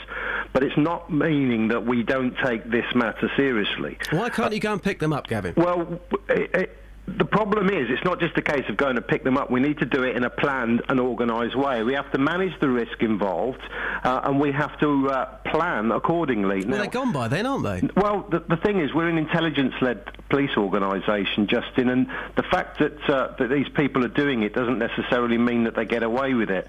It's much easier and safer for us to go around when they're not whizzing around on these motorbikes, arrest them if necessary, seize the bikes if necessary, and I can give you an example where we're doing this. And Mr. Salou mentioned that he had an incident last Thursday where he was buzzed by two people on off-road motorcycles or quad bikes. over the weekend, we identified those individuals. We identified one had a Section 59 warning against them, and they're going to be getting their vehicle crushed. So that's the clever way about doing it, rather than running around chasing people over fields and hills. But neighbours are telling you who they are without any follow-up. Well, they are being followed up, I can assure you. And one of the reasons why I wanted to go on this show was to say that we really need the help of the community. We don't just want people saying, you know, oh, they're being a pest. Give us some information about them, you know. Give us a description of the individuals. If there are any identifying marks, let us know. If you're managing to take photographs of them, send them in. And I can tell you for a fact that we follow all these up. But people are telling us different. People are saying that is not the case. They've phoned you saying where the bikes are. They've even phoned you with photographic evidence, with films, and you're ignoring them, according to the people. Not everybody who's phoned this show this week can be wrong, Gavin, surely. Well, I don't know how many people in total you're talking about. But all I can say is that my understanding from the intelligence that comes in, that we follow that up. It might not be immediate. It might be one of the things that we need to look at. It's not immediate. It's not happening at all. It might be one of the things we need to do is to feed back what we've done to those people more effectively if they feel that we haven't updated them on how we've responded to their information. OK, listen to this call which came in yesterday. This is Matt, all right? Apparently localised to just how outrageous. I know that my dad has complained many occasions to the police in Dunstable because he lives in the flats near Asda in Dunstable, and the alleyway there gets bikes and mini motos and quad bikes going along it 3 or 4 times a day, and police have said to my dad that unless they actually catch someone in the act of doing it, or if he gets photographic evidence, they actually physically can't do anything about it. And I know it's driven him to the point of almost insanity. So unless people have photographic evidence, according to that person who's been told by the police that there's nothing you can do about it, is that true? Well, we do need evidence to be able to deal with people through the criminal justice process, Justin. It is really important. We can't be going on rumour and conjecture. We do need evidence. Rumour? That's absolutely right. These are not rumours, Gavin. These are people who are phoning you who have seen something. They're not rumours. I think that's insulting, to be quite honest with you. All I'm saying is we need evidence to deal with things. And if people are giving us evidence, and if people are giving us photographs, if they're giving us statements, and they're prepared to go to court, then absolutely we will follow it up. Okay, right. But what we need to do, Justin, and I must stress this point, is that when people ring up and complain, they need to give us some detail behind it so we can follow it up. And, if it's not, I'd like to know about it. Right, stay there and listen to this clip then, because it's interesting what you had to say there. This is Lee. He says that he did have evidence and the police weren't interested. Here we go, and listen to this carefully. Quite entirely, it's just, the bloke's just all fault for a start. I phoned up the police last week after witnessing motorcyclists in Dunstable on Grove Park, and I had video evidence. I phoned up the police, and guess what they done? Nothing. Wasn't interested in the video evidence. Ollie, you're just talking numbers, mate. You're talking rubbish. You need to get off your backside and go and do something about it before we do something. That was Lee yesterday talking to Ollie Martins. Well, off the back of what you've just said, Gavin, that doesn't sound great, does it? Well, all I can talk about is the general situation, Justin. I can't talk about individuals, and I'd certainly be interested to find out from that gentleman exactly what had happened, because it wouldn't be the response that I would expect from us. Obviously, I don't know what he's got evidentially. I don't know what he's told you what he's got. He's got CCTV. I'd obviously have to see that. But naturally, if he's saying that he's got something, I would at least expect us to follow that up. And obviously, if you've got that person's details, then I can take them from you after the show, and we will follow that up. Are you only here today, Gavin, because we've made such a big deal of this? Were you hoping this situation would go away? Come on, be honest with me. No, that's what I'm here to do, Justin. I'm here to get a message across that we do take it seriously, that we do want information from the public, because without that information it's very difficult to tackle this problem. But do you not get it? Do you not get what's happened this week? People have phoned us in pure frustration. They have phoned you time and time and time again. Some of those people with evidence, not rumours, as you put it, with evidence, and you're not interested. How are the public supposed to trust you, Gavin? Well, we are interested. It's one of the priorities for my team. We're looking at it all the time. We're working on an operational plan like we do most years for this problem. It's not just a Bedfordshire issue, it's a national issue, and it tends to come around the warmer months. We were planning for it. We were planning for it at the start of the week, and we're still planning for it. We've got specialist resource in from our combined roads policing team. We're looking at tactical options to be able to deal with this. And as I said, we're evidence-led policing. We need to go after the people involved in a safe environment. I can assure the public we will be.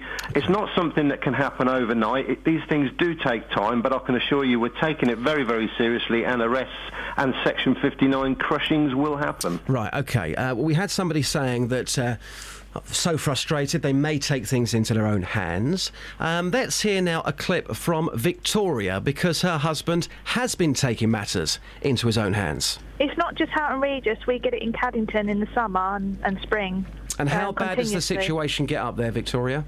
Last year they're riding their motorbikes through the churchyard where there's elderly people tending to people that have passed away. They actually drove across the green when the kids were coming back from school and nearly knocked women over with toddlers, and it got that bad. My husband went after them on his own motorbike and pulled them off. Your husband pulled them off?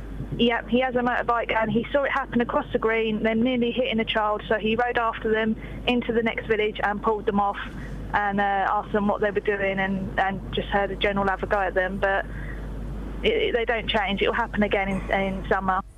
You must be embarrassed listening to that. People are so frustrated that they're getting nowhere with the police. They're taking matters into their own hands. I mean, surely you don't want that, do you? Well, I'd say being embarrassed is a little bit strong, Justin, in the fact that we can't be everywhere all the time, and obviously this has happened. All I'm talking about is the general behaviour we're talking across Bedfordshire at the moment. Individual instances, whatever we do as a police force, we're not going to be able to be everywhere all the time, and incidents like this really are quite poor, I would say, that this gentleman has gone and done this, because, you know, one, he's putting his safety at risk, he's putting other people by chasing it, and that's exactly the sort of thing we want to avoid. Okay, evidence-led policing, information about these Gavin, people. We go around and knock on their door and arrest them at a time where it causes no risk to the public. I wish you'd stop mentioning evidence-led, because you've been given that. Just lastly on this one, we know that you are sending bikes out, so that's a positive thing, Gavin. Hopefully you can get to the bottom of this, but after all the calls that we've had and all the stories that you've heard, we've got 30 seconds left with you. Would you like to maybe say sorry to some of those people who've been ignored? Well, we've been working hard on it, Justin, and I wouldn't say that we're ignoring this problem at all. And what I would like to see is I would like to see everybody considering the behaviour of individuals and get the community behind these individuals rather than just blaming the police. Yes, we're a large part of it, but I think we've all got a social responsibility here. What I'd like to see is, yes, more information, yes, people embarrassing these individuals and the families that are allowing this to go on and standing behind it and saying no. Give us the information. I can assure you we are going to act on it. We're putting plans in place. We're putting significant resource into dealing with this and the thousands of other threat, risk and harm issues we have to deal with in Bedfordshire every single day. Are we going to start seeing results in a few weeks, a few months, roughly? Again, brief on time. Well, I hope so, and certainly with regards to Mr. Salu's issue, we've identified the person involved in that, and they're going to have their bike nicely squashed. So, I mean, there's something straight away, and that's the sort of evidence that we will follow up on. Good stuff. Gavin, I appreciate you coming on. Had a bit of a hard time. As you can appreciate, it's been a big local issue this week. Thank you very much. Would you mind coming back on with Iain in, say, 2 or 3 weeks' time, giving us an update? Would that be okay? Yeah, I'm sure that'll be fine. Cracking stuff. Thank you, Gavin. Appreciate it. You're welcome, Justin. There you go. The Chief Inspector of Beds Police for the area, Gavin Hughes Rowlands. We'll take your thoughts on that, please, between now and 9 on the programme. Travel news for beds, cards and bugs. BBC Three Counties Radio. In Caddington, the A5 is closed in both directions between Lynch Hill and Luton Road, so that's blocking the travel between Dunstable and the M1. It's causing queues from Half Moon Lane and from Hollybush Lane, and it's because of a police incident happening there. In Hitchin on the A505 eastbound, there are queues between Willow Lane and Parkway through the roadworks, and in Clophill, the A507 is looking very slow around Bedford Road in both directions. On the motorways, the M1 southbound is stop-start between junction 12 for Flitwick and 7 for Hemel Hempstead, And on the M25 on the speed sensors, it's looking very slow anti-clockwise between junction 21 for the M1 and 18 for Chorleywood. On the trains, the 8:54 service from Bedford to Brighton has been cancelled. Samantha Bruff, BBC Three Counties Radio. Thank you, Samantha. OK, the headlines you're waking up to this morning. New plans for a 17-mile tunnel under the Chilterns for High Speed 2 will be announced today by campaigners. And it's being reported that one of the two pilots of the plane which crashed into the French Alps was locked out of the cockpit.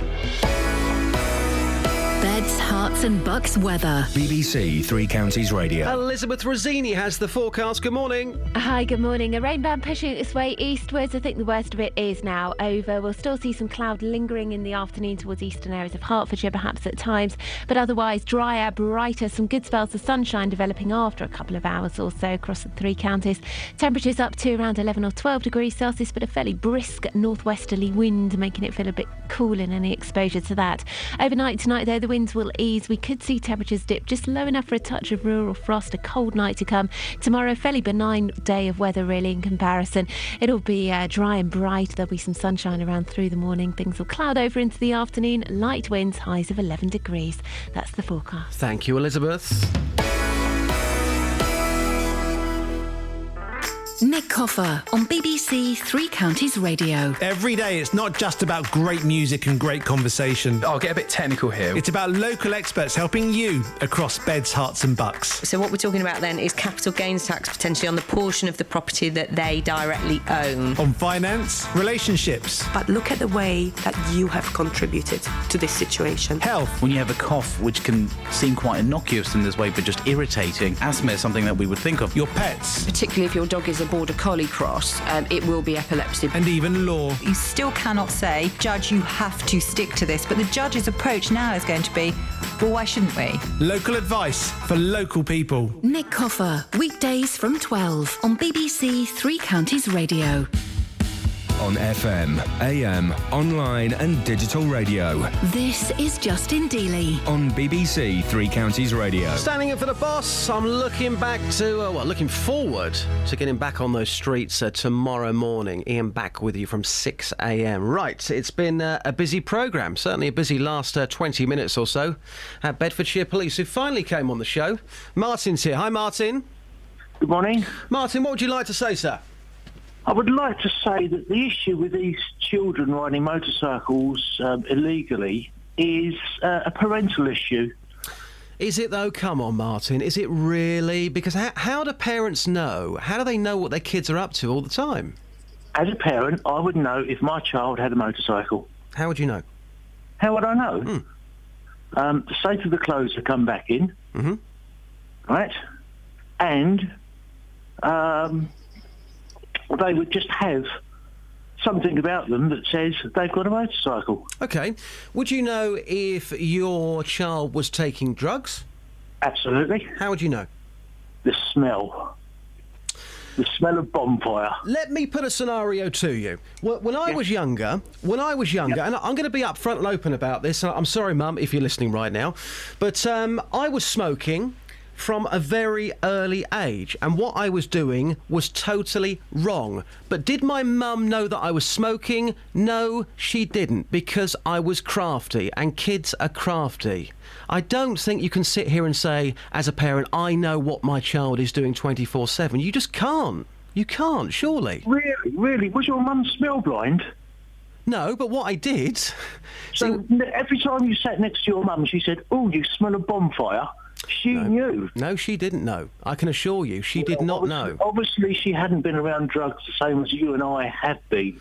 Martin, what I did, when I was smoking, I would make sure that before I went back to the house, I didn't have a cigarette for a good hour or so, and I would make sure that I went into a friend's house whose parents did... Hang on, Martin, hang on. I went back to a friend's house, and that friend, his parents knew that their child was smoking, unfortunately, OK, slightly older. So I washed my hands, I'd take the mints, I would do everything I possibly could. She had absolutely no idea at all. Kids are crafty, so the idea that you know what your child is doing all the time, it's naive. It's naive, Martin.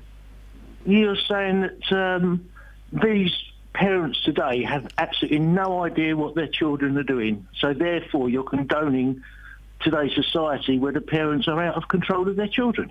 I don't really understand the point you're making there, but let's go to Steph. Hi, Steph, how you doing?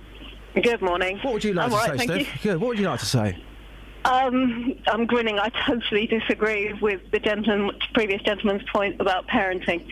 I've got kids of my own now. They're grown up. And like you, I was a smoker when I was a kid, and my mum didn't ever know about it either for exactly the same reasons. Well, if I was a kid and I wanted to be on a bike somewhere in Houghton Regis, we know that some of these bikes are put into the back of vans, they're taken to an area, the kids meet them there, they take the bikes, they go and cause havoc. If I was a crafty kid, what I would do, I would have a special set of clothes which would be in that van, and then I'll get a shower before I went home. This idea that, oh, it's the smell, you would know, is absolute nonsense. Yeah, I do disagree with that. I think in terms of the motorbike crime side itself, for me, the only way that you can deal with that is by making the punishment to the child themselves, the person that's doing the deed, that potentially carries forward and has enough gravitas that it will genuinely be a deterrent to stop them doing it. Yeah. You know, put points on their future driving licences. Make their insurance premiums go up when they get over the age to get a car. Make it actually hurt the child themselves. Make it matter. The parents have nothing to do with it at that age. Steph, it's been a stressful last 25 minutes. Can I ask you, let's end this lightheartedly. Go and look at my Madonna video, by the way, on Facebook. Me dressed up as Madonna. I think you might enjoy that. But secondly, who's your favourite boy band of all time? Oh, my good God. I'm sorry. I was a rock chick. It's going to be Bon Jovi. I mean, if John Bon Jovi walks into a bar, there you are, nice glass of wine, sitting at the bar, he walks in, what do you think you might do? I'm not very good at being girly. I'd probably go, oh, that's John Bon Jovi, and carry on with what I was doing. Steph, thanks very much indeed. Take care. Thank you. Cheers. Great Bye. stuff, Steph. We'll come to Shane in a second. Kath, we've got so many texts. Yeah, you were talking there about parental responsibility and why the parents aren't intervening. And we've had loads of text messages through. One of them from Jackie. They are not children. And we've heard this in the past. Some of these people are dads and they've got their kids on the back of the bikes. Yeah. So it's not entirely relevant, you know. Yeah, some of them will have parents who may or may not care what they're doing, but some of them are parents. You were laughing at my story a moment ago through the glass about... it was just the idea that you'd go and have a shower. Where are you going to have a shower? Well, you could have a shower at a friend's house. It's a lot of effort. Maybe they're a member of the gym. You know, kids are crafty, and this idea that the kids aren't, sorry, again... Well, I mean, they're not all kids. I think that's part of the argument that we've got to pay attention to. OK, Shane's in Dunstable. Hi, Shane. Hello there, good morning. Shane, what would you like to say, sir? So, a couple of things across all the arguments here. Firstly, I don't agree with the police for saying that they need more evidence and everything, because lots of people, ourselves included, have collected video evidence of these people. Yep. We know who they are. They're neighbours. They live in the local area, so we know exactly who they are, because we see them all the time. On the flip side, it's not completely the police's fault with the cutbacks that they've had over the last few years. Even Dunstable Police Station at night is closed, so the nearest police are in Luton now. So, you know, they can't be everywhere where these things are happening. And also, when these guys are riding around the neighbourhood, it's literally a 30-second, a minute blast and they're gone. Absolutely.